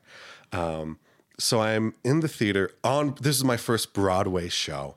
And that story is about a writer who is not satisfied with his life. And he wants to write these stories for kids. He wants to be creative and create something beautiful and artistic. Whimsical. Yeah. He wants to write Peter Pan. Whimsy is like such an underrated thing. I've also been I'm not going to forget where we are, but I just have to say, I've been on such a thing lately about whimsy and also earnestness. Yeah. I feel like our culture does not allow these things in adults. And I am not here for that. Mm-hmm. And yeah, I agree. That's a special story about whimsy and earnestness, and having that be something adults can participate in. And I watched this musical, and it just hits me so hard that psychology's cool, but I didn't want to be a researcher for the rest of my life. Yeah, I had that grief you talked about. I confronted it, and I am in New York. This is the perfect chance for me to network with different schools. And I visited Columbia's campus. That was like my dream school, was going to Columbia. And after I saw this play, I'm like, I still want to be a writer. I still want to write fantasy. And that's kind of when I started checking out of those ambitions of going to grad school and getting a PhD and getting back into writing. And so, gosh, you just have to listen to those things. Yeah. I wish that our normie family members could just listen when we're saying I have grief, I am experiencing loss. It's not to say that everyone needs to understand that. I do think our world would be a better place if everyone had a relationship with their own creativity. Mm-hmm. I think that's in my morality. I think my morality has creativity and curiosity as highly structural pillars. Mm-hmm. But for those of us, there's a difference between everybody should exercise their creative muscles. And for those of us who really feel like we need to kind of, dedicate more time to it, it's just I don't know, how do you put that into words? How important that is, the extent to which your soul will experience something very negative if you don't try. I don't know. That's a kind of a rhetorical question, I think. Yeah.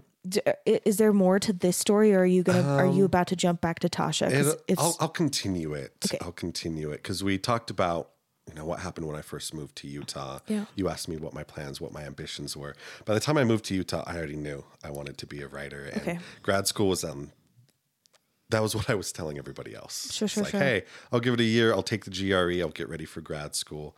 As a newlywed, we moved back to Utah to be closer to family, blah, blah, blah. And I also knew there was a huge network of science fiction and fantasy authors here in Utah. Brandon Sanderson being one of them, and Dan Wells. I did reach out to him. I just had to shoot the shot, but he didn't respond. He's so busy. He's so busy. But he is here in Utah. Yeah, he is. And this is a Utah art podcast. It is. Someday. I'll try again in a year. We'll see. Next year's the year of Sanderson. Yeah. If you've seen the Kickstarter. Anyway, so I Can't hurt to try. Can't hurt to Go try. ahead. So I moved out here wanting to network with the authors and writers here. I was going to pretend to get ready for grad school. My wife got she got a really good corporate job. I got a part-time teaching assistant job. But my goal was, I'm going to break in as an author. I'm going to find a writing group. I'm going to learn all these things. And some of the first people I met and I saw they've been on the podcast before, Johnny Worthen and Jared Kwan. I love Jared.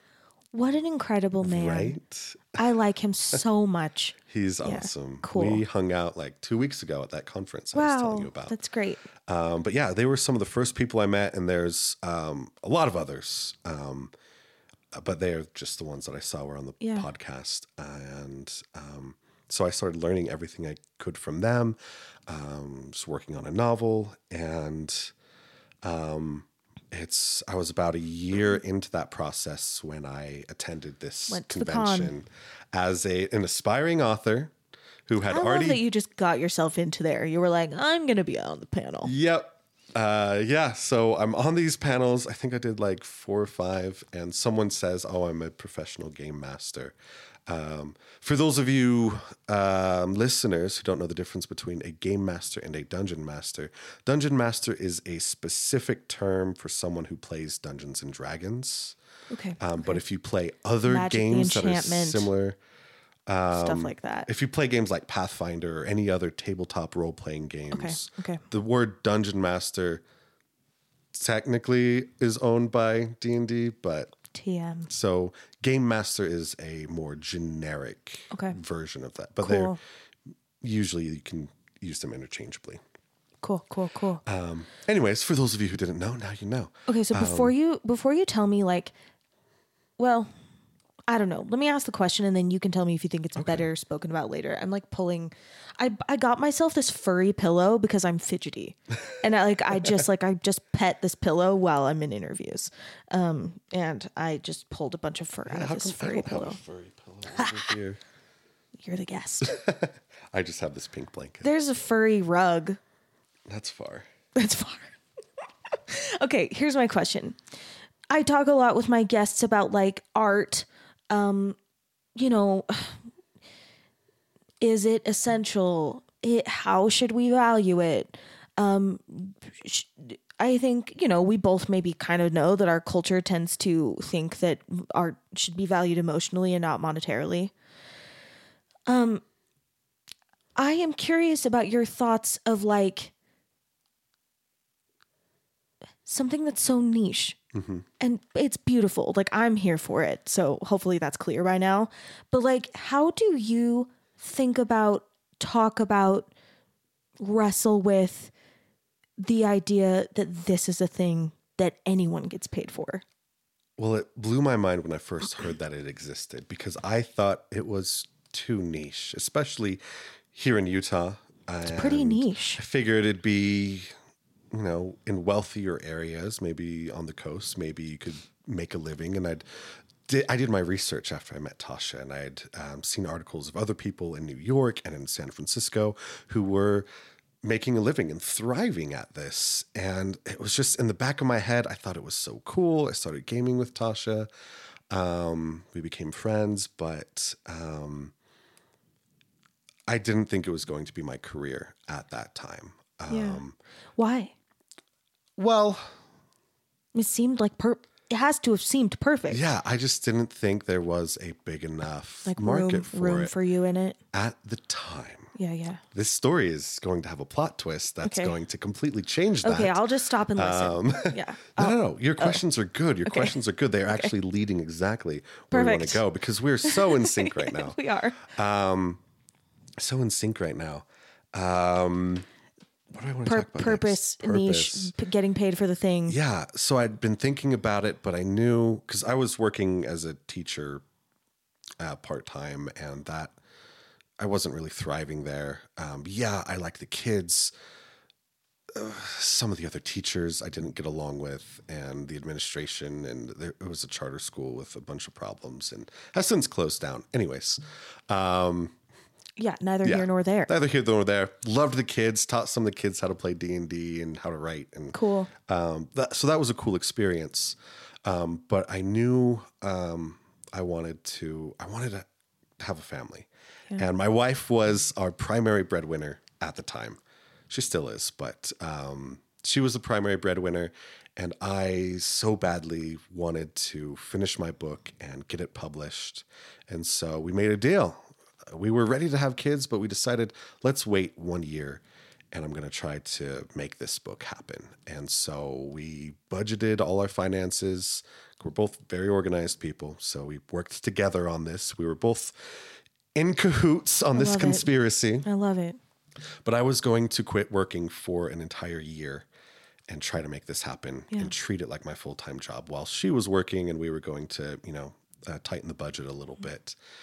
At the time, she was also working at Western Governors University, which is an online university based out of Salt Lake. So we could get degrees for a fraction of the cost because she worked there. So during that year, I also signed up for an online Masters of Business Administration program. Sweet.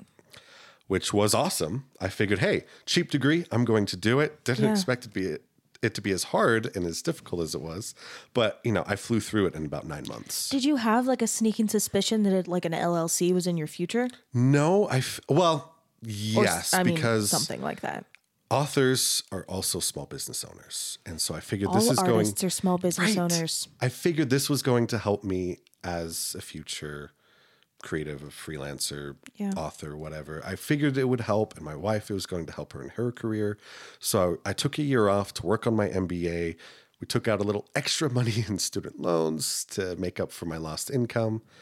And I got a lot done. I learned so much. I networked with so many great people.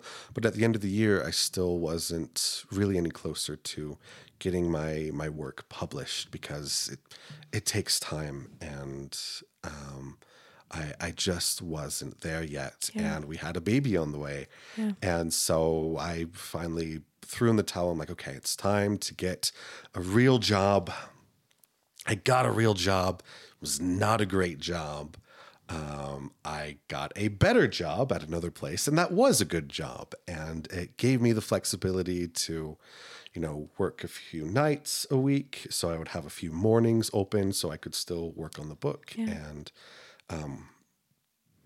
we had a baby, and it was awesome. One of the best days of my life. Loved it. Loved that little kid. And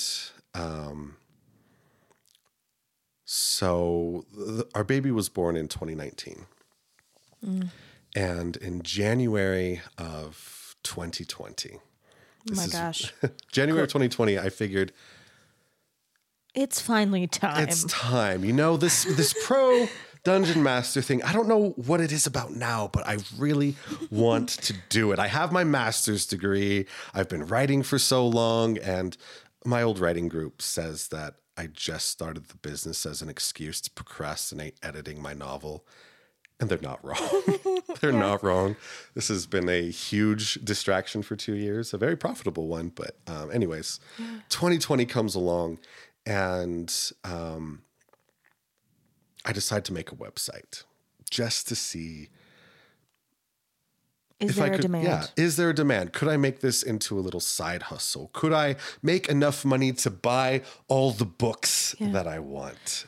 Wait, did the plot twist already happen? Are you? The plot twist comes in March 2020. Okay. But spoiler alert: there was a pandemic. Yeah.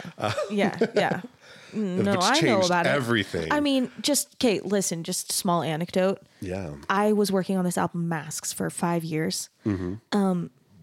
It was really personal. A lot of it was about my mother, who's narcissistic, and she had died, right as I was writing the record. And so it was really it was very personal. It was big. And then picture me planning May 8th as the release date of this thing that I've spent half a decade on and that is extremely personal. Mm-hmm. And then I was also taking all these digital marketing classes so that I could promote my record that I cared so much about. And then I built 15 Facebook ads, and then they all got flagged because the word masks was in them. And I had to change them all and just be the record. Anyway, so I remember this time coinciding with my own artistic endeavors in a frustrating way. So I'm Yeah. excited to hear it maybe being different for you. Oh man, the timing could not have been more perfect, because I was hesitant before because I didn't think there was a big demand. I mean, D&D at the time in 2019 was more popular than it had ever been before. Cool. Ever since that release of 5th edition back in 2014, it had just been growing in popularity at a steady rate. Stranger Things helped. Yeah, Stranger Things, Critical Role, like it was becoming more of this mainstream idea, and people were interested in it.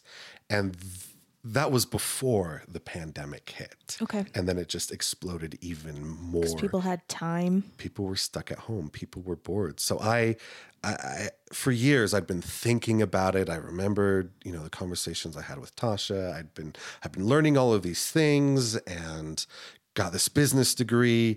And I figured if anyone can pull this off, why not It's me? you, man. Why not me? Yeah. I've been training my whole life for this. So You have. So I look at my wife and I say, hey, I want to start this business. And she's like, no, you don't. We just had a baby. And I'm like, okay, how about this is just something that I do on nights, maybe on weekends, and we'll see if it takes off. This will be an experiment. She's like, okay, that's reasonable. We're both very organized people. We made goals. We made plans. And so January 2020, I made a website, mostly because I found a coupon code for it and I got a discount on making that website. February 2020, I got an official business license. I made the LLC, opened up the bank account, all of those technical businessy things. And then early March, I started running games for free for friends and family. And I say family, none of my family members wanted to play. I offered, but Friends and chosen family. Friends and chosen family. And even some strangers online, I started just practicing, right? Because playing D&D online is, it's been around longer than the pandemic. When my core group of friends from Hawaii, we all graduated and we moved all over the country, we found these online tools and we had been using these online tools for years to keep in touch and play the game. So I was already familiar with those tools. And so I was experimenting with it. And in March, I was getting a little disheartened that I wasn't finding clients and my ads weren't working out. And then it happened. The big plot twist of 2020 that no one saw coming. Plot twist is the pandemic. Yeah. And You tell me there's a plot twist and it's just the fact that there's a pandemic. That's funny. I mean, after the plot twist, it seems obvious. Like, oh, we should have seen it coming. Anyways, I was in the right place at the right time. If I'd had started my business 6 months earlier, I probably would have got burnt out with the lack of clients and given it up. If I'd have started 6 months later, I would have been behind the curve. Yeah. Well, I was exactly in the right place at the right time, but also with the right skill set. Yeah.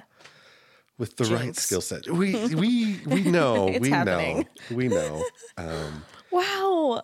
Right place at the right time with the right skill set, and the demand was there immediately because people were stuck at home and they were lonely and they wanted a way to connect with other people, and they'd heard about D&D, or they had a group that broke up years ago and they're just finding out about these online tools.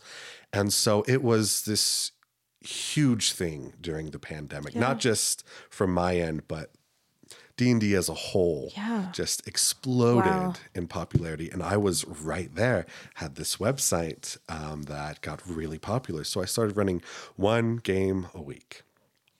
The very first paid game I ran was the beginning of April 2020. Cool. And I made $100. And I was so excited. It's money, man. Still wasn't enough to pay for little proof of concept. any of my expenses at that point, right? I used in February when I had to get the LLC and all that stuff. I used my Costco rewards for that. I had like $200 in Costco rewards. Cool. That's how I started my business. Anyways, I made $100 on that first game, but I was still working full time. I would work from 8:30 to 5. I would eat dinner, and then at 6 o'clock, I would start a game. Okay. Every Wednesday. Cool. And after about a month of that, I started a second game.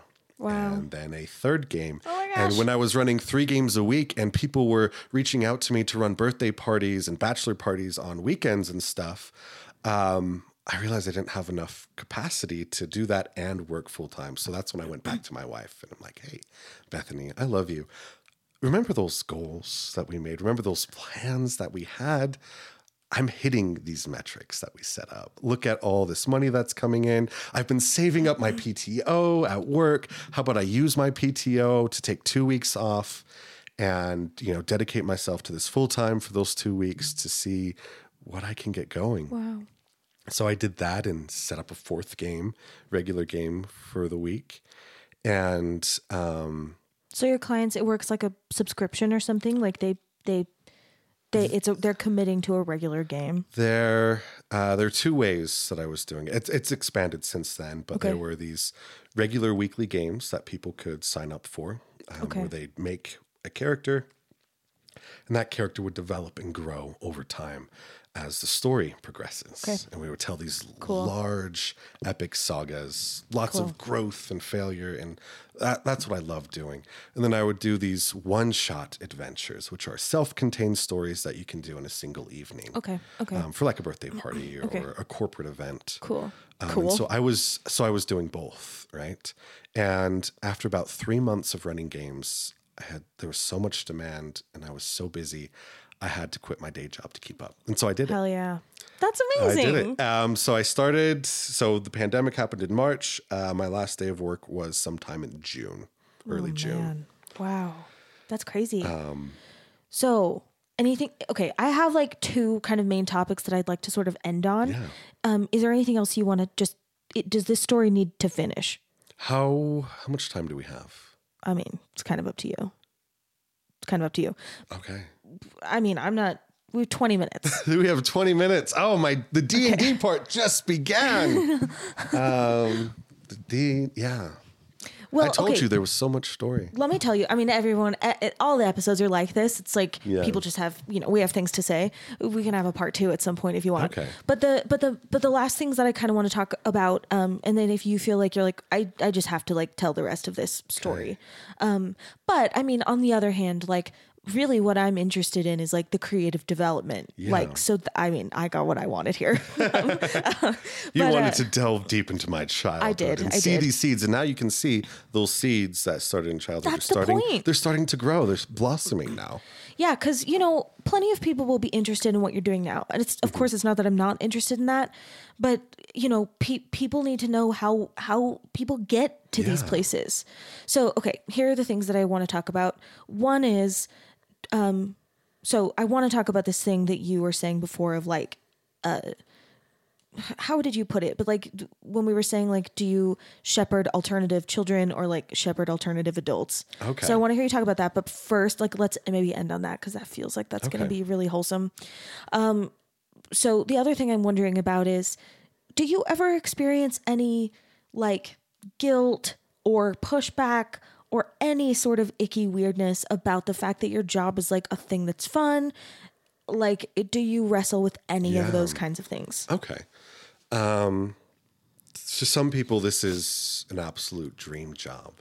But when you're running a game once a week for friends and Work it's is something work. to do to relax, it's different Yeah. than when you are running 3, 4, 5, 6 games a week. There was a year ago, I was running 6 games a week. I was Wow. only taking Sundays off, and it was absolutely exhausting. And I didn't have a whole lot of time to prep in between sessions. I'd Yeah. finish a game, I'd have 24 hours between that game and the next game, and that's when I had to do my prep. And it was really exhausting, but I couldn't complain to people about Yeah. my job because I I'm get living it, this man. dream. Yeah, I really get it. Yeah. Mm-hmm. Do you feel like you get kind of like pushback or like jealousy or do you ever feel a little kind of like guilty about it? Years ago, before the pandemic, when I was thinking about breaking into this, I did a lot of research and there were a lot of conversations going on online about, is it ethical to charge people to play Dungeons and Dragons? Or is, in its pure form, is it just friends around the kitchen table? And a lot of people were fighting back and forth on if it's ethical. And that conversation has changed a lot in recent years to, no, you should be able to pay people for their time. We should be paying artists. We should, compensate people for all the effort they put into it. And there's some people who are like, well, I do it because it's fun and I love it and no one else should charge. But there are so many people out there that want to have these experiences. They want to go on these epic journeys with these characters, and they don't have the time, the energy, or the resources to get started, to take on that mantle themselves. And that's why professional dungeon masters are in demand right now. It's like just simple math. Like, there's a demand. It requires a specialized skill set. You worked freaking hard for that skill set. Yeah. You started working on that skill set when you were a child. In order to really do it well, this skill set requires a ridiculous investment of time that you cannot also do if you have a full-time job. And if you don't have a full-time job, you can't do anything because you're homeless. Yeah. And babies are expensive. Yeah. I know, but I get this. Like, I feel like there's like a weird penalty for like having a job that, you love. And I always want to tell people too, like, it's not like there aren't parts of creative jobs that are like heart-wrenching and exhausting and really shitty, like depending on what you do, like there definitely are parts of my job that I make, a little bit more than half of my income, depending on the year, performing at weddings, which is not creative per se, but it's in music. It's not like high art, but it's art. And like people will all the time be like, well, that's lucky. Like that must be really fun. And I just feel like you have no idea. It is such ridiculously exhausting work. And there are so many things about it that are so gross and bad. Like just the number of drinks I've had spilled on me, the number of weird armpits my face has been in, like it's just like you have a list of the weirdest armpits ranked by weirdness, ranked by weird smells, ranked by like how tall the weird man was that put my face in his armpit. Anyway, it happens, nobody means it on purpose. They're just drunk. But, my point is there are things about that work that are like dehumanizing and like just awful. But like, would I rather be at a desk job? No. But would the person who's at a desk job rather have their face in someone's armpit? Probably also no. We follow the paths that we're in and we both should get paid, because having a band at your wedding is also something people want. Yeah. My job, I'm lucky. I do it all from home. It's all remote. I don't run games in person. But I've gotten super drunk parties, right? And I remember there was this time we took a 15-minute break and someone didn't turn their headset off and we heard them go to the bathroom. Great. The whole stream. Really exciting. And they're some groups. Did you give a lecture to the rest of the group on forgivence and the different methods and styles of forgiveness? No, we just awkwardly listened to this guy piss in the other room. I'm glad that was a one shot. I'm glad that was a one shot. But people get really emotional in these games, and sometimes I'm doing a corporate game and the boss is really into it, but all the underlings are not. They're there because they have to be there. So it's exhausting. But there hasn't been like a space to complain about it other than to my wife, like, oh, it was so hard. 6 games is a lot.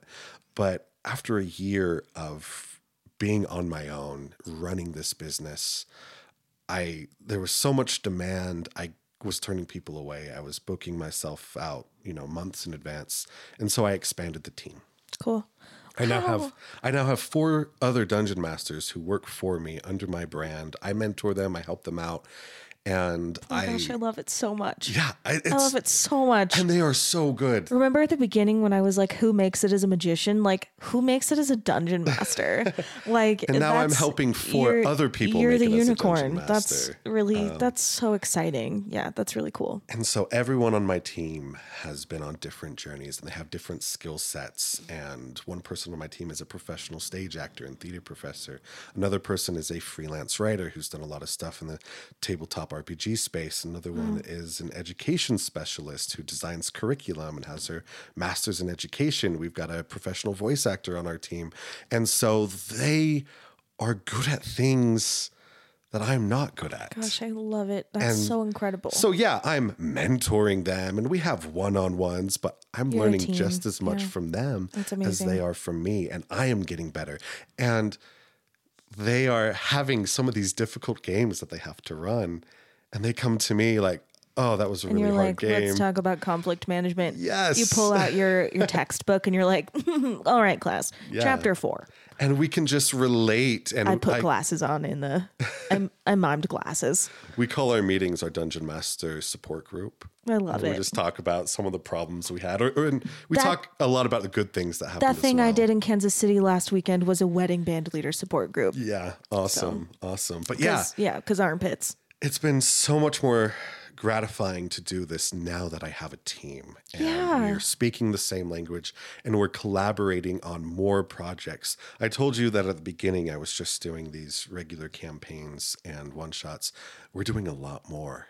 Amazing. Than that now. We're teaching classes, we're consulting with video game companies. We had a group of therapists reach out to us that want us to find like applications for D&D teaching kids. And we have all sorts of cool things that we're doing. And I just get to like help my team be awesome at it. I love it. What warm fuzzies. Incredible. This is one of those like, is life a simulation kinds of moments where it's like, this is too perfect. Okay, let's talk about the childlike nature of adults. Okay. I think we're ready. Rain your wisdom down. For this. People have emotional needs and that games can fulfill, right? Some people are in it for the sense of escapism, the fantasy. Some people want the puzzles to solve. Some people want this feeling of dominance and competition. Some people want creative expression. I've got a list of like 9, I think, of emotional needs that we try to hit in these games. And I kind of know what my strengths are and everyone on their team knows kind of what their strengths are. But every time we're playing with a group and we're communicating with them in character and out of character, we're trying to figure out what they're looking for in that game. And especially with the last 2 years, people are at home, they're lonely, they're isolated, they feel like their lives are uncontrollable and things are just happening to them. And so we are giving people a space where they get to have agency and be the heroes and affect the world around them and to kick ass, like to defeat monsters and slay dragons and stand up to vampires and demigods. And we create this space where people get to be awesome. Wow. And even these adults that we play with, even these CEOs and lawyers and doctors that are clients of ours, they get to be kids again. It's so valuable. I was talking about this with my wedding band support group. We were seriously just having this conversation on Saturday of like, these things that we allow children to participate in are like essential human needs that we need. And I kind of feel like, you know, people our age, in our kind of age group, this kind of like millennial age group, might be like the first age group that like, I don't know, like understands this principle and has the tools to do something with it. But it's still so difficult to rewrite these expectations of what it means to be an adult and what it means to be like a productive member of society or whatever. And I don't know, like, I think it's part of why I'm obsessed with creativity. Cause like, we have just got to do better. We've just got to do better. We have to keep evolving as adults. We can't just like turn, 25 and call it quits on our own evolution. And we have got to like take better care of our emotional selves. Yeah. And it sounds like, I feel like I'm doing that in the way that I can, which is I teach a lot of adults, which feels important to me. And when I write, like I write albums that have morals. So, I know that's not kind of what we like expect from our music, but like it's the only thing I know how to do. So, but anyway, I'm thinking about this stuff too. And I don't know, it feels really important. And so many people play D&D and they're in it for themselves, right? And they love it. It's a relief. And some people get really into creating their own worlds and sharing that with people.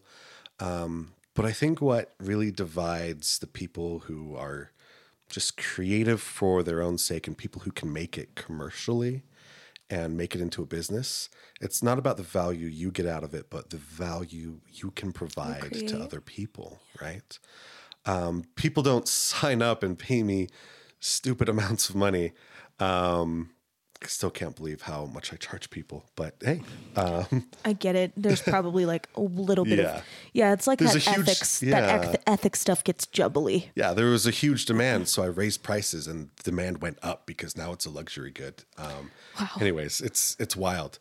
But people don't pay you for the game they pay you for. Well, they don't pay me because they think I'm brilliant. They don't Sure. pay me because I enjoy D&D. Right. They pay me because I put them front and center, because I make them feel awesome, because I focus on their emotional needs. I am not putting on a one-man show when I'm running a game of Dungeons and Dragons. Yeah, I wear a lot of hats and I do a lot of funny voices. Fun. Yeah, I get to that's be fun for awesome you. villains. Yeah. I am the best supporting actor, but I am not the lead.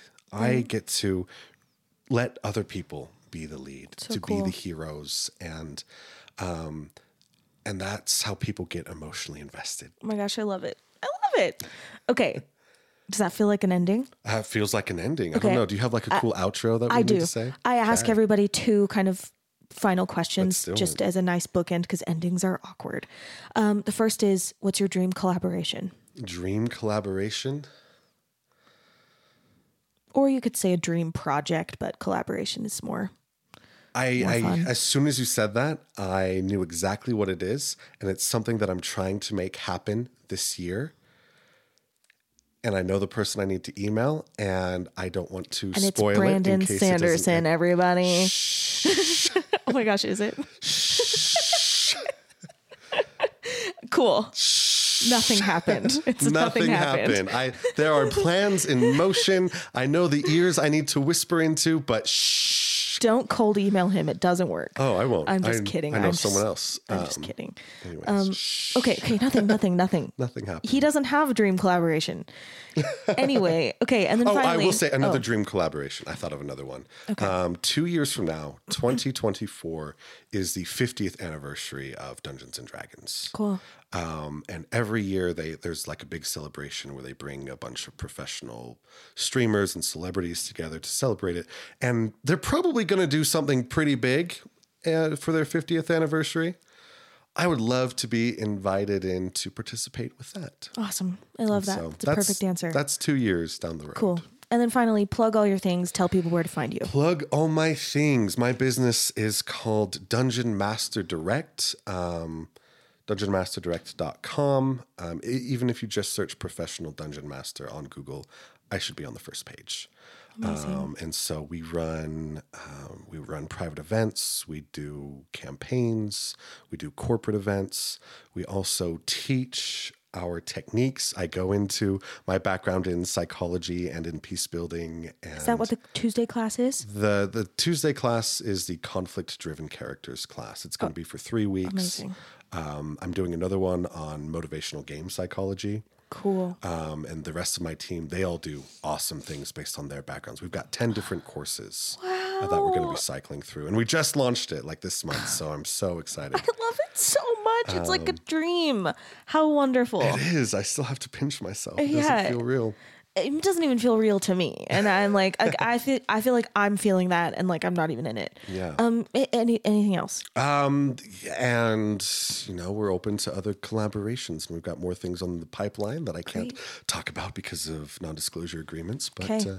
Someday you'll see more I from won't try to us. like take a stab in the dark that might just be right. Hey, Whoops. Okay, Jackson, Do you go by Dax or Daxon? What do you prefer? Either one. I introduce myself as Dax because if I introduce myself as Daxon, people call you Jackson. Jackson, Daxton, Paxton, Braxton. So Dax is easier. Well, I can read, so Daxon is fine for me. Daxon is fine. Daxon, this was so lovely. Thank you so much for coming. I'm surprised we haven't been friends longer. I feel this way so often when I do this podcast. Yeah. And thank you, and likewise, and thanks. Yeah. We did it. We did it. Yay. Thanks for listening to Artifice. Our theme song is As You Are from my album Masks, with artwork and merch designs by Sarah Keel. If you'd like to recommend a professional artist for an interview on the podcast, you can reach me through my website, emilymerrillmusic.com. That's EMILYMERRELL music.com. And don't forget to rate, review, and subscribe. Thanks again. Have a great week.